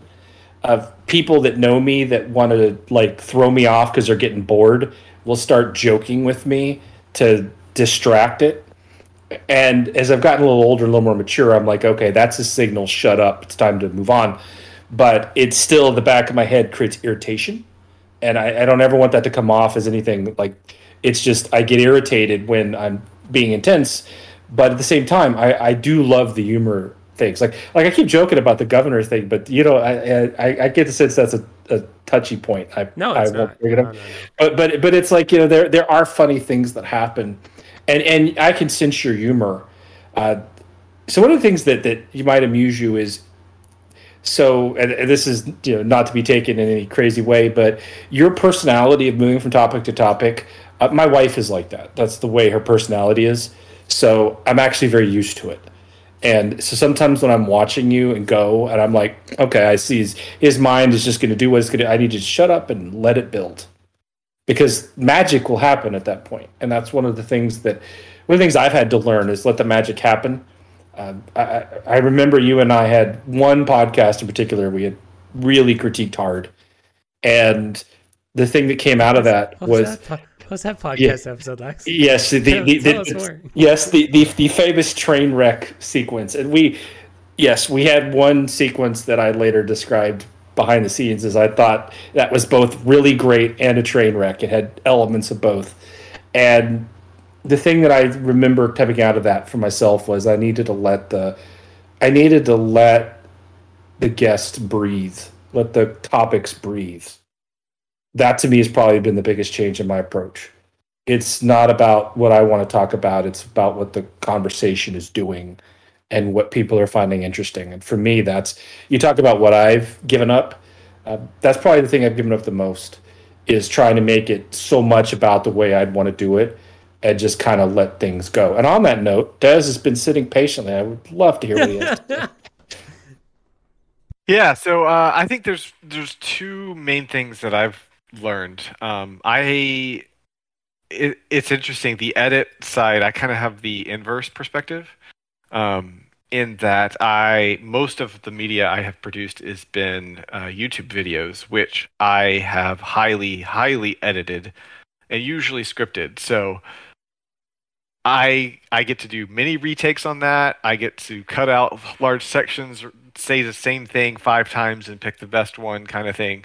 Not so much in a podcast that's a conversation. So that's kind of been a growing pain for me, is I've learned to kind of I'm still learning to try to get a good first take. It doesn't have to be perfect or anything. It's a podcast, but that's one of the things that I've been trying to be careful about, how I say things, what I say, and that kind of stuff. Not to destroy the conversation with my off-topic nerdiness.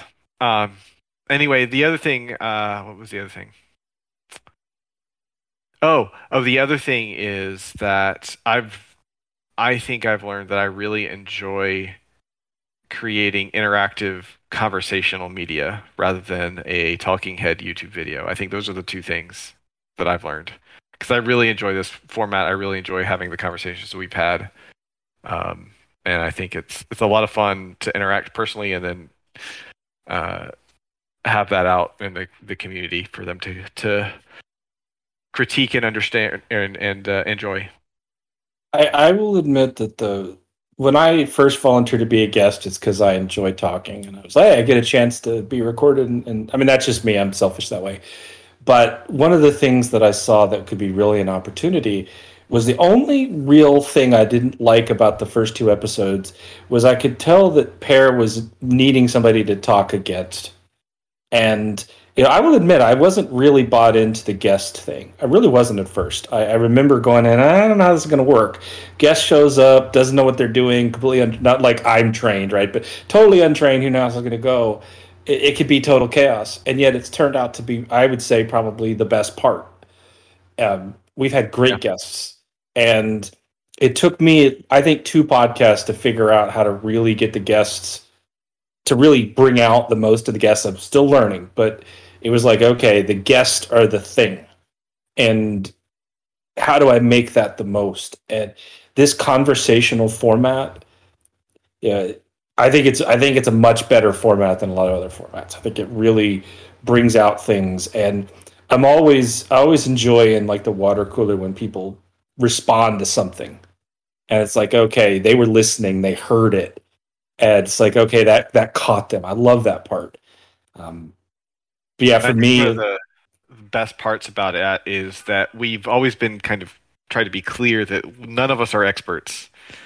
And particularly when you don't have an expert who knows the topic super, super, super deeply, it is better to have many perspectives that it kind of interact in the conversation rather than some one individual laying it out there. I think that's one of the reasons it works so well. Does anybody else want to add? No, that's great. But anybody else have anything they'd like to add, or before we kind of move on?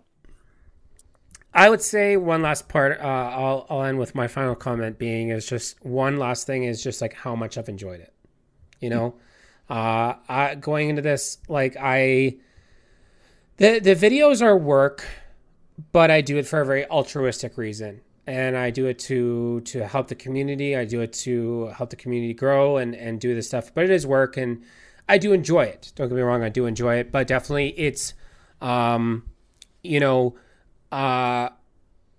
it would be something I'd have to do full time because I already have a full time job. And so when I do videos and when I start producing them, it is a lot of like I have to be in the right mindset. Like I have to either have a lot of energy or I have to just kind of be in some sort of flow state where I can kind of make those things happen. The podcast, on the other direction, it's very enjoyable for me to do. It really is. Like you said, I enjoy the conversation. I listen to the podcast every week because I have to edit the thing.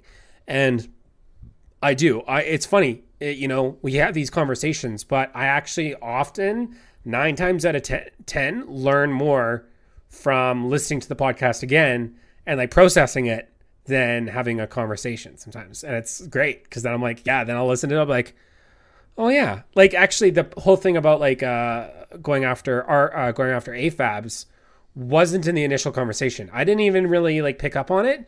And then I listened to it again and I was like, oh yeah, we should do that, shouldn't we? Right? So yeah, no, I've really enjoyed it. It's just been an absolute delight. So the next segment is one that is kind of come out of comments that have been in prior podcasts and something that I'm seeing in some of the discussions. I'll raise an actual specific one that really got me thinking about it was when Des mentioned that he was using DMOS as a food processing base. And it had never occurred to me to even do that. And I'm like, okay, given what he's doing, that actually makes sense. And it gets into, we've talked about this concept of trade secrets, which I think is a little confusing because in some cases it's not always going to be a secret. I think the bigger thing is how much of the game is involving the decisions about how you set up your chain, not the materials you need to make, but the choices. And I'll introduce sort of like where this is coming from. So I am getting into the business of fab production and some types of smelting in the Antares sector. And one of the things that I put a base down on Demos, I'm very happy with the base. It makes aluminum, it's got water and oxygen, so I can directly process aluminum. And so I have an in situ type of production there.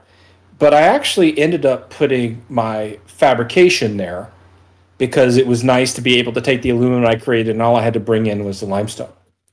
But there is actually an alternative that's occurred to me and I have been pondering lately, just a reverse of this. And limestone and aluminum are relatively similar products in the sense of their weight. I think they're very similar, like 2.7, real close. But the alternative is to go and actually get the limestone off of Nike and then put the fab base there, right?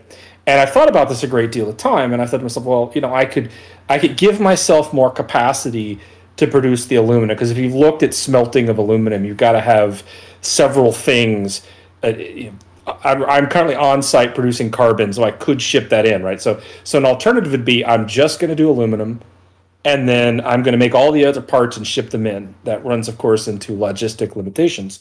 But to me, being able to make the aluminum and smelt it directly on Demos, I thought to myself, I don't necessarily, want to ship out the aluminum.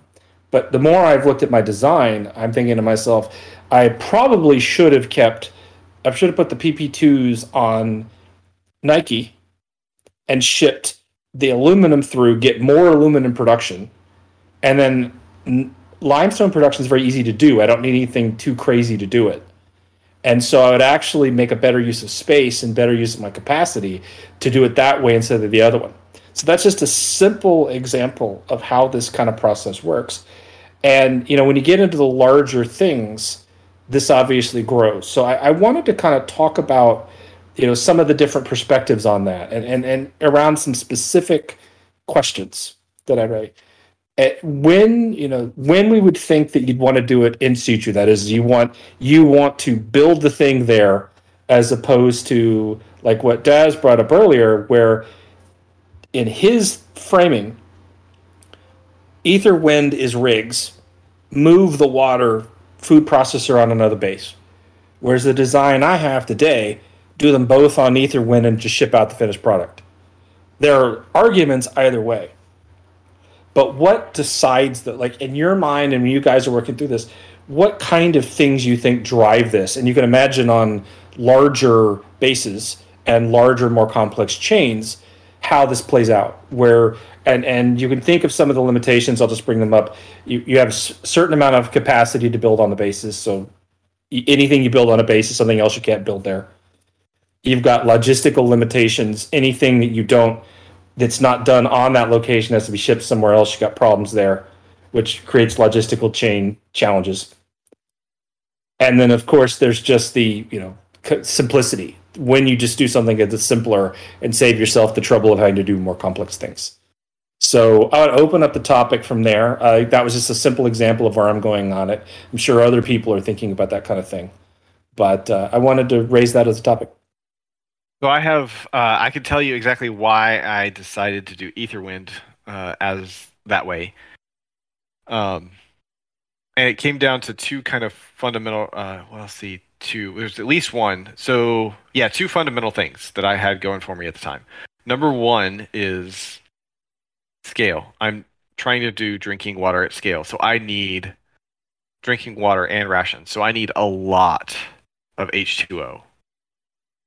A lot of H2O. And because there's only so many planets that actually produce it, I need to be maximizing my capacity on those planets. So for me, that's the scale at which you're doing something is actually a big factor here. Because let's say you're trying to produce just enough drinking water for your own planets. And maybe even just your corp. That might mean that you can do everything on Aetherwind and just shipped out the drinking water, and that's all you need. But that's not what I'm trying to do. So I think the amount of something that you need plays a big factor here.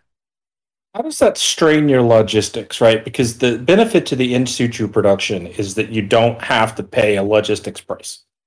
You don't have to ship anything in. That is great that you asked that question, because that was the other factor, is that at the time, one of the things that enabled me to do that is the purchase of a 2K ship. And this one 2K ship, literally all it does is go back and forth between Aetherwind and Deimos, maybe another planet. One of the like Deimos, Nike, Ant places. It just goes back and forth from Aetherwind to one of those to back to Aetherwind to one of those back to Aetherwind. Is that why Deimos has your food production or your food processors? That is one. Yes, Deimos has food processors because it's kind of like a central hub. The space map forks right there, and so Deimos tends to be a hub for me. And that's where a lot of stuff comes in. And one of the most complex things I produce is rations, because it needs 3 different kinds of inputs, and I need them at scale. So my ration production is on Deimos. So it's also the landing point for Aetherwind that then gets split up and goes elsewhere. So you've done sort of each planet needs to be producing the thing it makes as much as humanly possible, and you're going to take the shipping costs to get it to the hub, produce it, and maximize your ability to produce the raw materials. That's the choice you've made. Yeah. You're not going for simple at all at this design. No. I'm going for maximum output. My ultimate goal is to be able to produce all 100% of the consumables that are needed for Antari space. I will admit that for me, one of the reasons I want to get out of fuel is because it's using up one of my ships. I have one ship that's just doing too much back and forth between Katoa and Antares, and yep. I need to free that up. Right, I'm making good profit on it, and it made a lot of sense. As a new player, it's a fine choice. Not as good as Aetherwind drinking water, but it's a fine choice. But as a player who's starting to really get into that constraints, that lack of ship is a problem for me, because I just can't, even though there's profit, I just can't do it. That's what will force you into a so-called vertical base, is that you don't have the ship capacity. I now have 5 ships. I'm not surprised. You're zooming along, my friend. Well, and I mean, my business model kind of relies on having logistics capability, because I'm delivering a whole bunch of different consumables to a whole bunch of different planets on a given schedule, and I have to be moving stuff around all the time. I'm trying to simplify my logistics so I can kind of move things in more regular patterns, but I still need a bunch of ships to move everything that I need to move. Well, I will ask you, and about my situation. If you were in my situation, would you rather maximize the aluminum production on Demos? It sounds like in your thing, I would put my fabs somewhere entirely different than those two spots. Yes. And I would be limestoning Nike until I'm old and gray, and I get as much as humanly possible, and then I would ship as much of that to a hub that doesn't need either of those things and is primarily my production center. That's how you would tackle it. Would you even break up the smelting, like just to get the raw outputs? Yes. Even though, wow.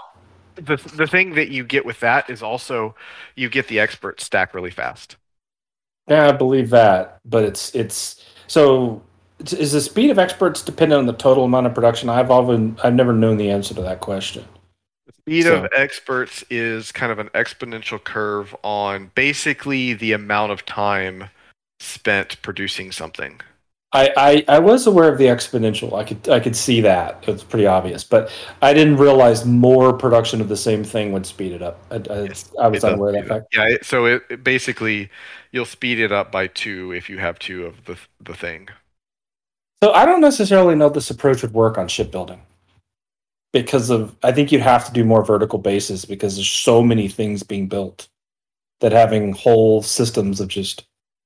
Yes, the only way that this would work on shipbuilding is if you could supply your inputs reliably and regularly.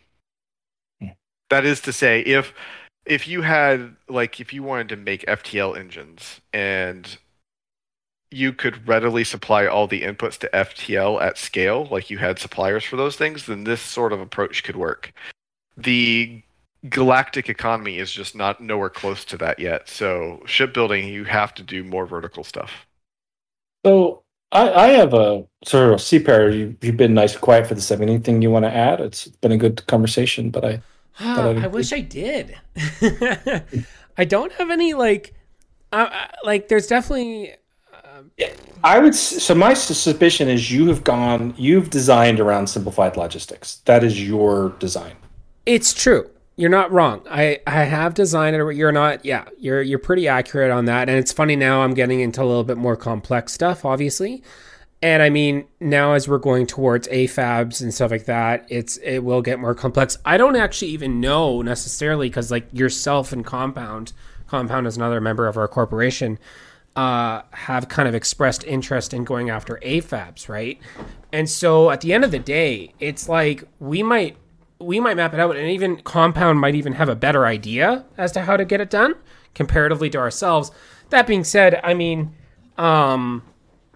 we do have a plan. I think that's the big thing, and I haven't really announced it yet because I've been just kind of working on more logistics, if anything else. So you and Compound might go after that, and I've been kind of interested in the consumables market, right? And then we actually might converge on the ship components market when we get to that stage, right? So it is getting more complex, but to say that I have some sort of secret or something like that, there is secrets I definitely keep with inside the corporation, obviously.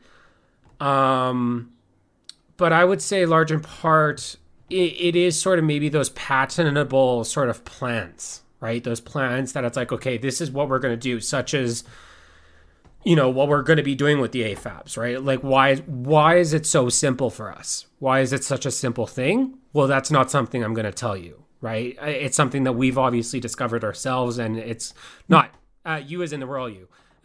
I'm going to tell you, Lex, because you need to know. Well, and I was looking at the materials list, and I can start to see it in my head. So yeah. Yeah, right. So I'm not going to tell other people this stuff, but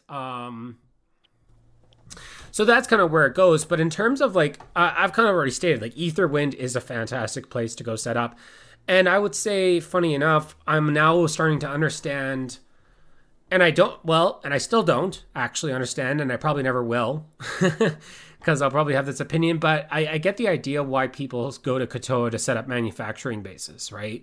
It was kind of at first, I was like, why the heck would anybody go to manufacture at Katoa when it's a fuel base? It's a fuel planet. That's what it's used for, right?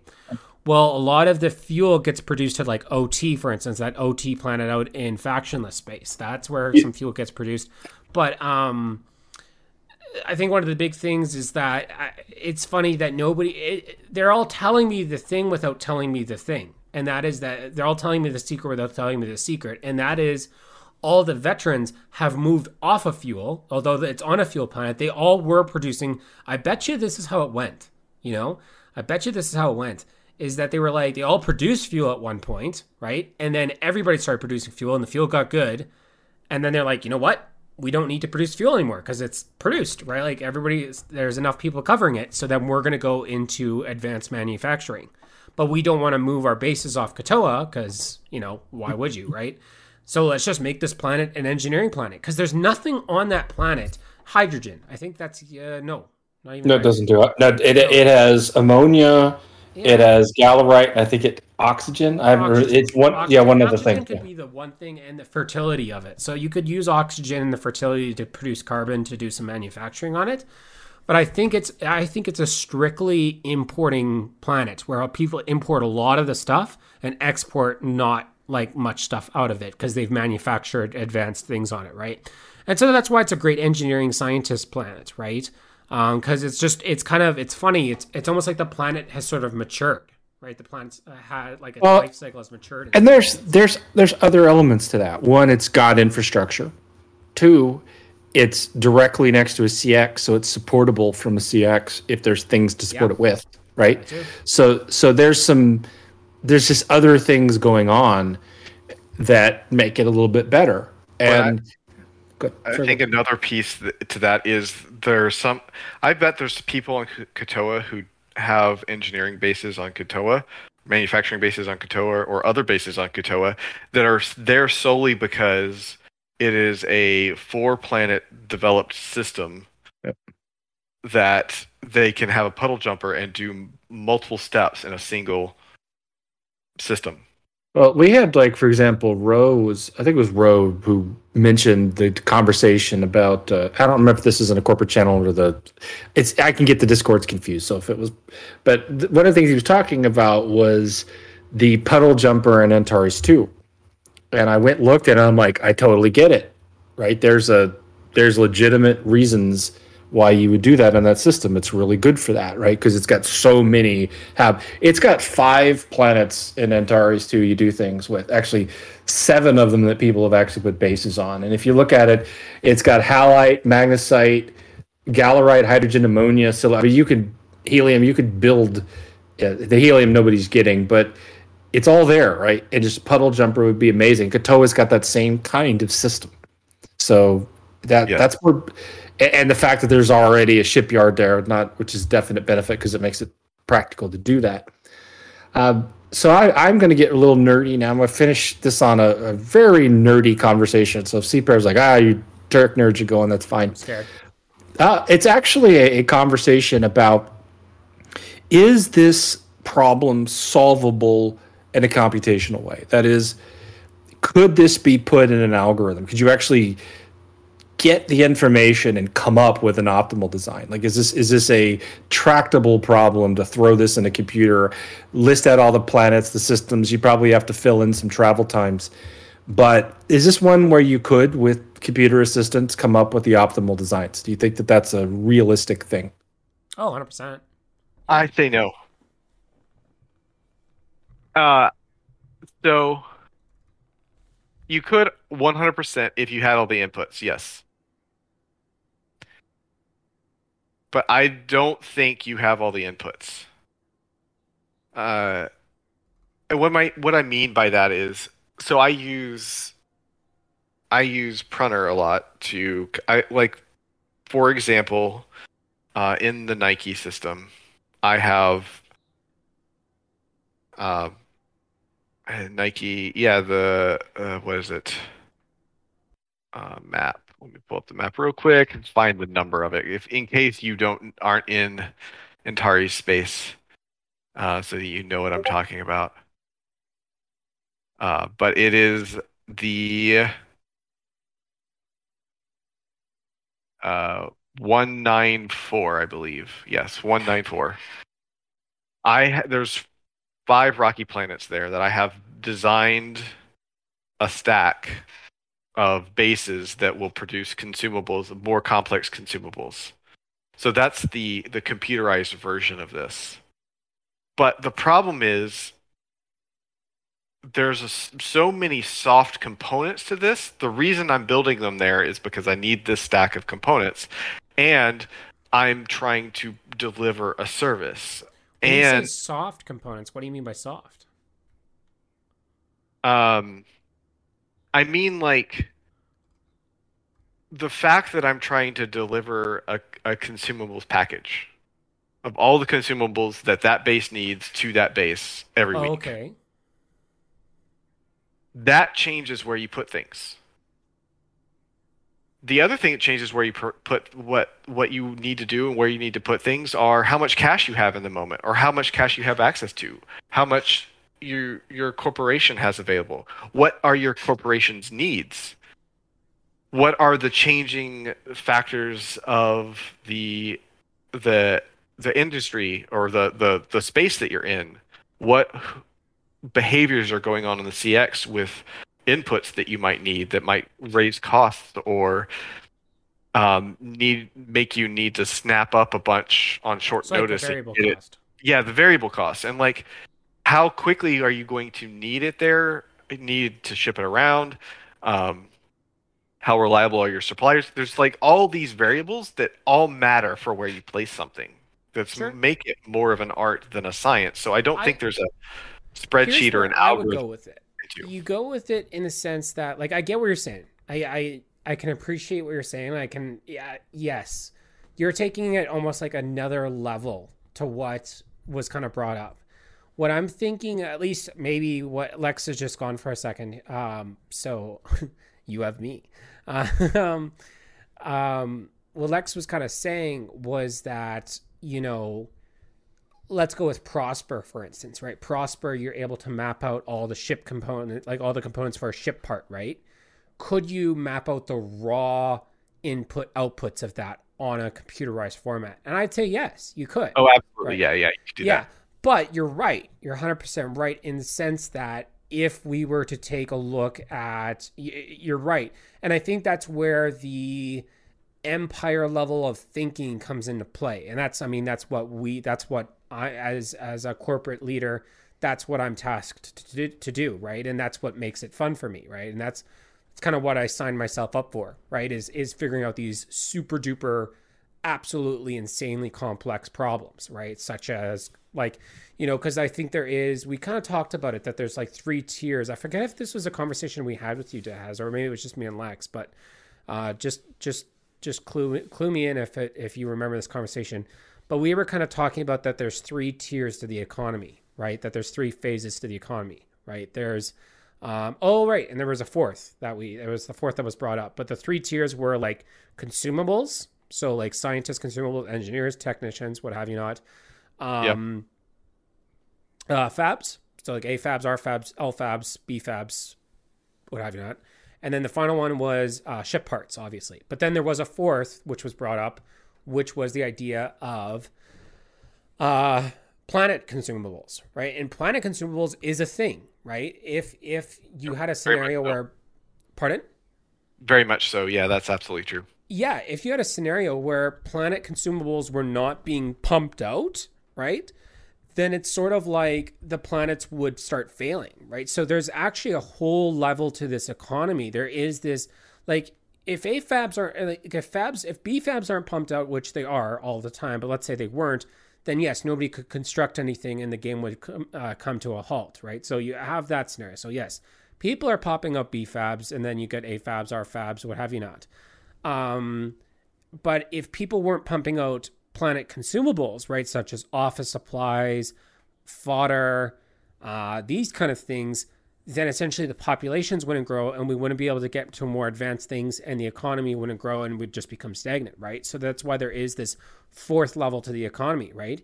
And so it's funny because that is a very new way of thinking for me, right? Coming into this game, I always kind of saw it very almost one-dimensionally, right? Where it's very much like, yeah, you know, go to the CX, produce your thing, make a profit, no sweat, no problem. And then the second dimension of thinking is that, well, money isn't the problem, right? It's logistics, right? And then where we get to a three-dimensional level of thinking is that idea that there is 4 tiers to the economy, right? And that each one of these tiers needs to be fulfilled in order for us to kind of advance the economy further in the game. And so Absolutely. It's kind of like if you were to computerize that, back to the original kind of statement by Lex, if you were to computerize that and bring it to a head where it's like, okay, computerize these just the raw inputs and the raw outputs in such a fashion, I think it's possible. And I mean, that's what in a human sense, that's what we've already done. From a human standpoint, is like I've taken a look at how are we pumping out these AFABs, and like we have some really smart guys that figure out some logistical sort of mapping techniques. And we're like, okay, so this is how we map this thing out. Okay, how much of this is recycled, right? I think that's the other big thing is, you're right. That's where I think the computer would get tripped up. I do think is once you start talking about recycling things such as chlorine. And I don't know if you know this, Daz, but AFAB production, like every AFAB requires chlorine. I don't know if you knew that. That's a comment. Do not. I'm not a huge fab. I don't know much about fab. No, it's weird, but it's true. Because chlorine is used, so every single AFAB requires an advanced chemical of some sort, and each one of those chemicals requires chlorine. And it's funny because the production of chlorine gives you a slag output of sodium. So that's where you get all that sodium from. Oh, yeah. So yeah, AFABs, it's kind of interesting. So I think the computer would start getting tripped up pretty quickly if we were talking about recycle. It would kind of like almost like divide by zero, essentially. It'd be like, so what am I doing again? And it would turn itself in circles, right? But to us, that's a very beautiful thing, right? So it's like, oh, chlorine, perfect. Because then it's like, okay, we're just gonna have one guy producing that chlorine, right? Because we don't need a lot of it, and he can ship it. He can ship it pretty easily, right? So I once said to a guy at work, because we do machine learning in my regular job, and there's always this really interesting conversation about how smart the machines are. And I tend to be, I'm not quite Elon Musk, the world is going to end, but I'm like, these things are terrifying and they're scarier than we think they are. But I will say the following about the human brain. It takes 18 years to fully develop the greatest generalized machine learning algorithm in existence, right? It's computers can actually beat people in all kinds of specialized tasks when they totally focus on it and they're designed to optimize for it. Where humans really, really do great, and I think this may be one of those cases, is in these generic multi-layered problems where they can see and adapt in ways that the algorithms try. Now, I personally think that with reasonable amounts of data, this just becomes a pathing problem and can be solved that way. I think you could, I can construct in my head the data structures necessary to solve it if the data is there to do it, right? I definitely think that there's a few things I would want to know more of, but I will say that human beings are still going to do really well at this problem because it is the kind of multi-layered problem that's difficult for computers to beat people at. But that doesn't mean there's not a slightly more optimal solution that the computer couldn't solve. I will off topic very briefly, but at work, I used to work at a company where they were bringing machine learning in. They're a big retailer, and it was always frustrating because they wanted these massive improvements in the computer. Like, the computer will solve it. And I'm like, you guys have been optimizing the logistics system for this giant retailer for 30 years. What exactly is it that you think that my little algorithm is going to find that you didn't already know? And I think part of the issue here is that the computer is going to be better at playing this game than most humans, simply from the fact that if you had a computer play the game, they wouldn't have to they could crunch numbers on fuel usage, and they could turn ships around and automate all of the stuff that humans aren't good at automating. But then they would fail at the creative aspects of the game. I would agree with that. There's not enough data. There's not enough. It's interaction, I guess. And I think this is an interesting topic because there's obviously can the computer do it, but then when the computer's not doing it, and what really made me think about this topic honestly is and I respect our guests if they're listening. I was very appreciate you came, but it also occurred to me that there were certain things I didn't want to talk about, and I kind of laughed because I'm like, I'm prodding and I'm not getting answers. And I'm like, either because it's a trade secret, possibility one, or two, it's just a weird enough topic that they just didn't really want to go into some nerdy detail. But it really did catch me that this chain, particularly for these complicated things, is one of the most challenging, interesting things. And to be completely fair, I don't necessarily think that shipbuilders are going to undercut each other in the current market. Like at this point, I think anybody that builds a ship is going to have a market because everybody's busy, right? So one guy might provide it more cheaply, but you're not going to sit around and wait for a slight discount. So I don't necessarily think that there's like I said, worked for a big retailer, and their entire market was actually the exact opposite of what CPAR earlier. Their entire business was being cheaper. They sold junk, and they sold it cheap, and they sold it cheaper than anybody else, and they made tons of money at it. So there is like a model to do that. I don't think that would work in this game particularly well. I think a lot of the improvements that you're going to get aren't going to be about undercutting competition. They're just going to be able to be doing more of the things that you yourself want to do, or do them with a few less steps. Like I do tend to be a little less concerned about just maximizing the production of everything. I may eventually change my mind on that because I might just want to make more and I can't. But to me, I think the simplification of just not having to think about as many things is worth something to me right now. But I think I am getting to the point where maybe that's about to change.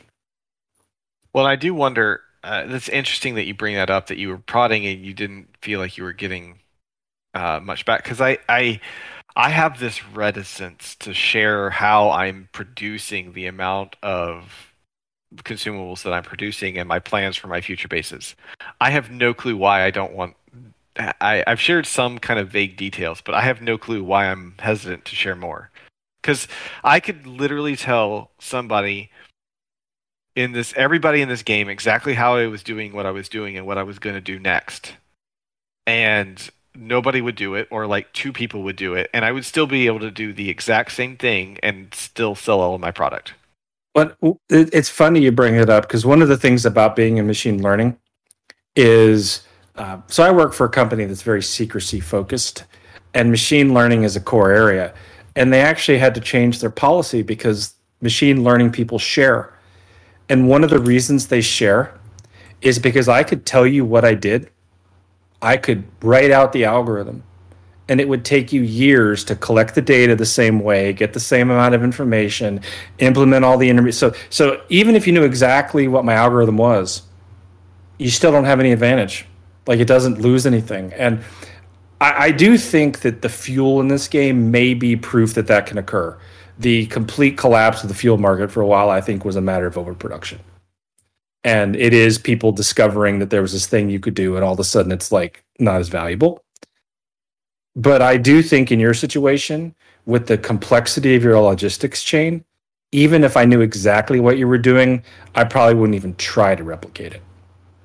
Yeah, there would be very few people who would, and the ones that would, basically there would be a little bit of a collapse probably, but then a whole bunch of other people would get out of it, and the three of us that were interested in solving this problem would continue to solve it, but we would all be busy doing it. I don't really see a place in the future of this universe where I'm like, I fear for the safety or the profitability of my consumables business. It might be interesting. It raises the possibility that the community may eventually just decide that blueprinting how to get to these things is worth the loss of trade secrets, right? That they may just decide, you know what, we're going to take that. I'll be curious to see if that happens. I do wonder if part of the issue is there's not enough pressure to increase output. Like, there's not enough, I don't know, pull to increase output of ship production. Like, it's something that everybody wants to do, but if we were really serious about it, it would take a lot of people to be very reliable about producing a lot of things. That may very well be true. And we could, in the current universe, we have everybody we need to just produce a massive numbers of ships. We just haven't done that because it seems to be that we're satisfied by producing ships at the rate we're producing them. That's an interesting question. I don't know. Surprisingly few people to do that, because the people who are actually involved in the ship production in the corp I'm in is not that many. I don't know exactly how many and what their chains look like, but it's not that many of people in the corp that are doing it. Did that surprise you? That did surprise me. I thought it would be like the entire corp was more like devoted to this entire thing, but there's really only a couple people that are. I don't know exactly how many, but there's only, I don't know, I'll guess at 3 or 4 who are really key to the process at most. And I think from one of our, is it Golihoff, I think? He and 2 of them sat down and figured out how to do it. Yeah, I didn't know it. You can do it with just a couple people, but you're going to be very vertically integrated, and it's going to be like a very complex vertical integration on a very few people. Whereas if we want to get serious about mass production of ships, then we need to do more horizontal mass production of inputs and outputs.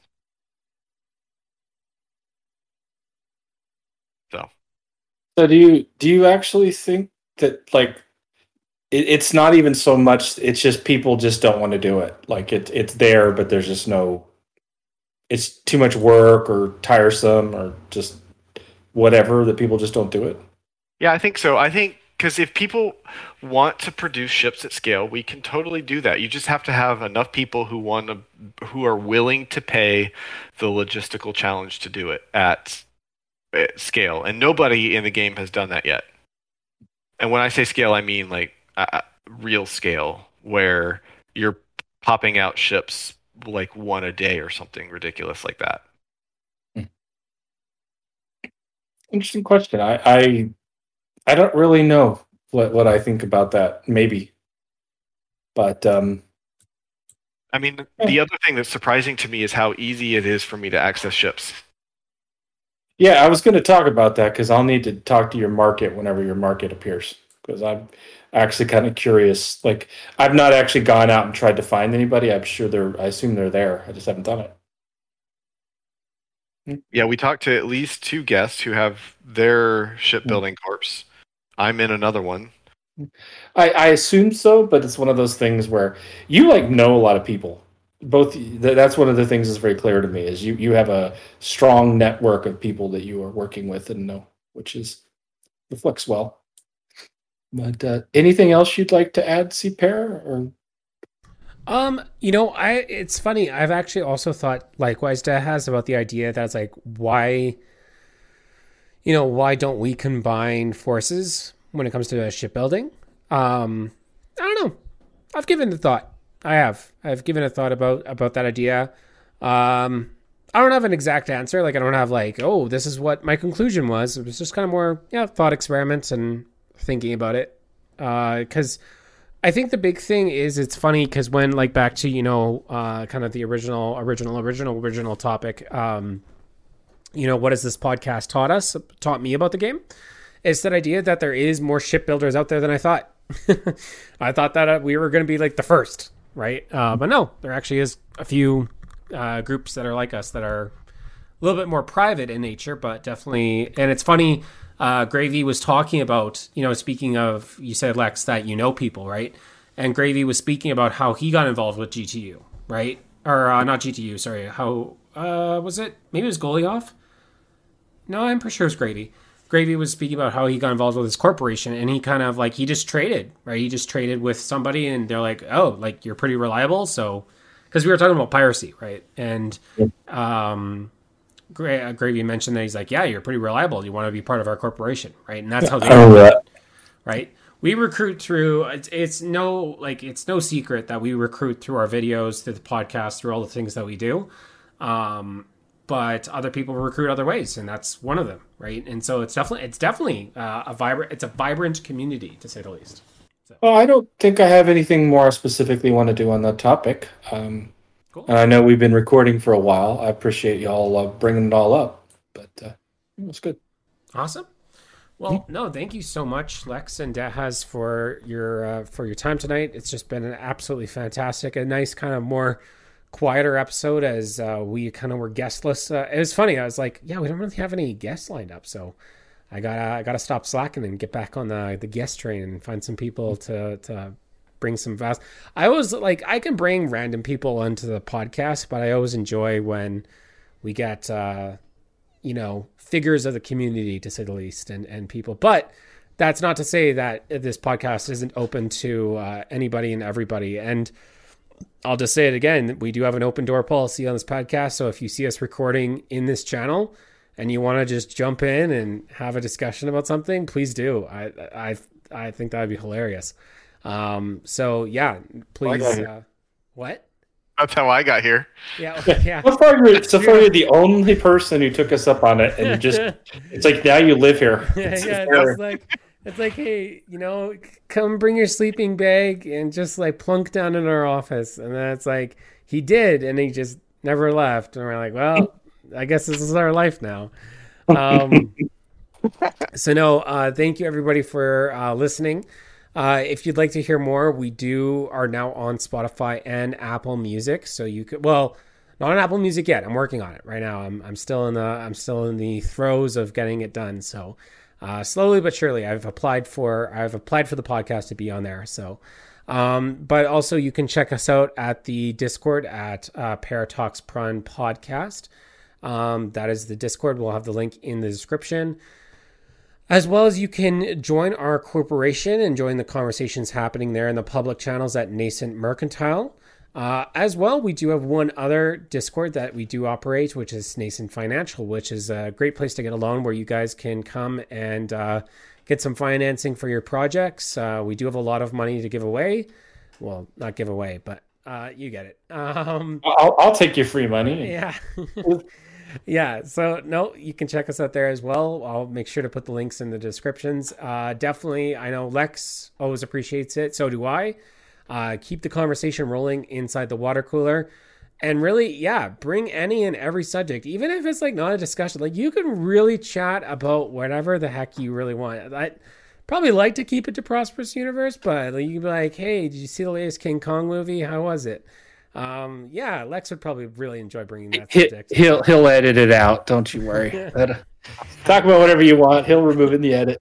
Yeah. So, so definitely keep the water cooler going. It's always fantastic to hear you guys chat about that. If you do have any feedback, definitely let us know at the Discord. You can DM myself or Lex. You could probably DM Diaz. Like he'd be like, "Hey, Pear, Lex, I heard this thing." You need to give him another color on the thing. I do. Yeah. I'll just the role will be the guest that won't leave. Because he's currently orange, but getting blue or purple or yeah, it's true. Special VIP guest. Show up 4 times in a row. You get a special color. Yeah, coffee punch card fulfilled. But yes, so anyway, that is all, folks. And we will see you guys again next week. Thanks for listening.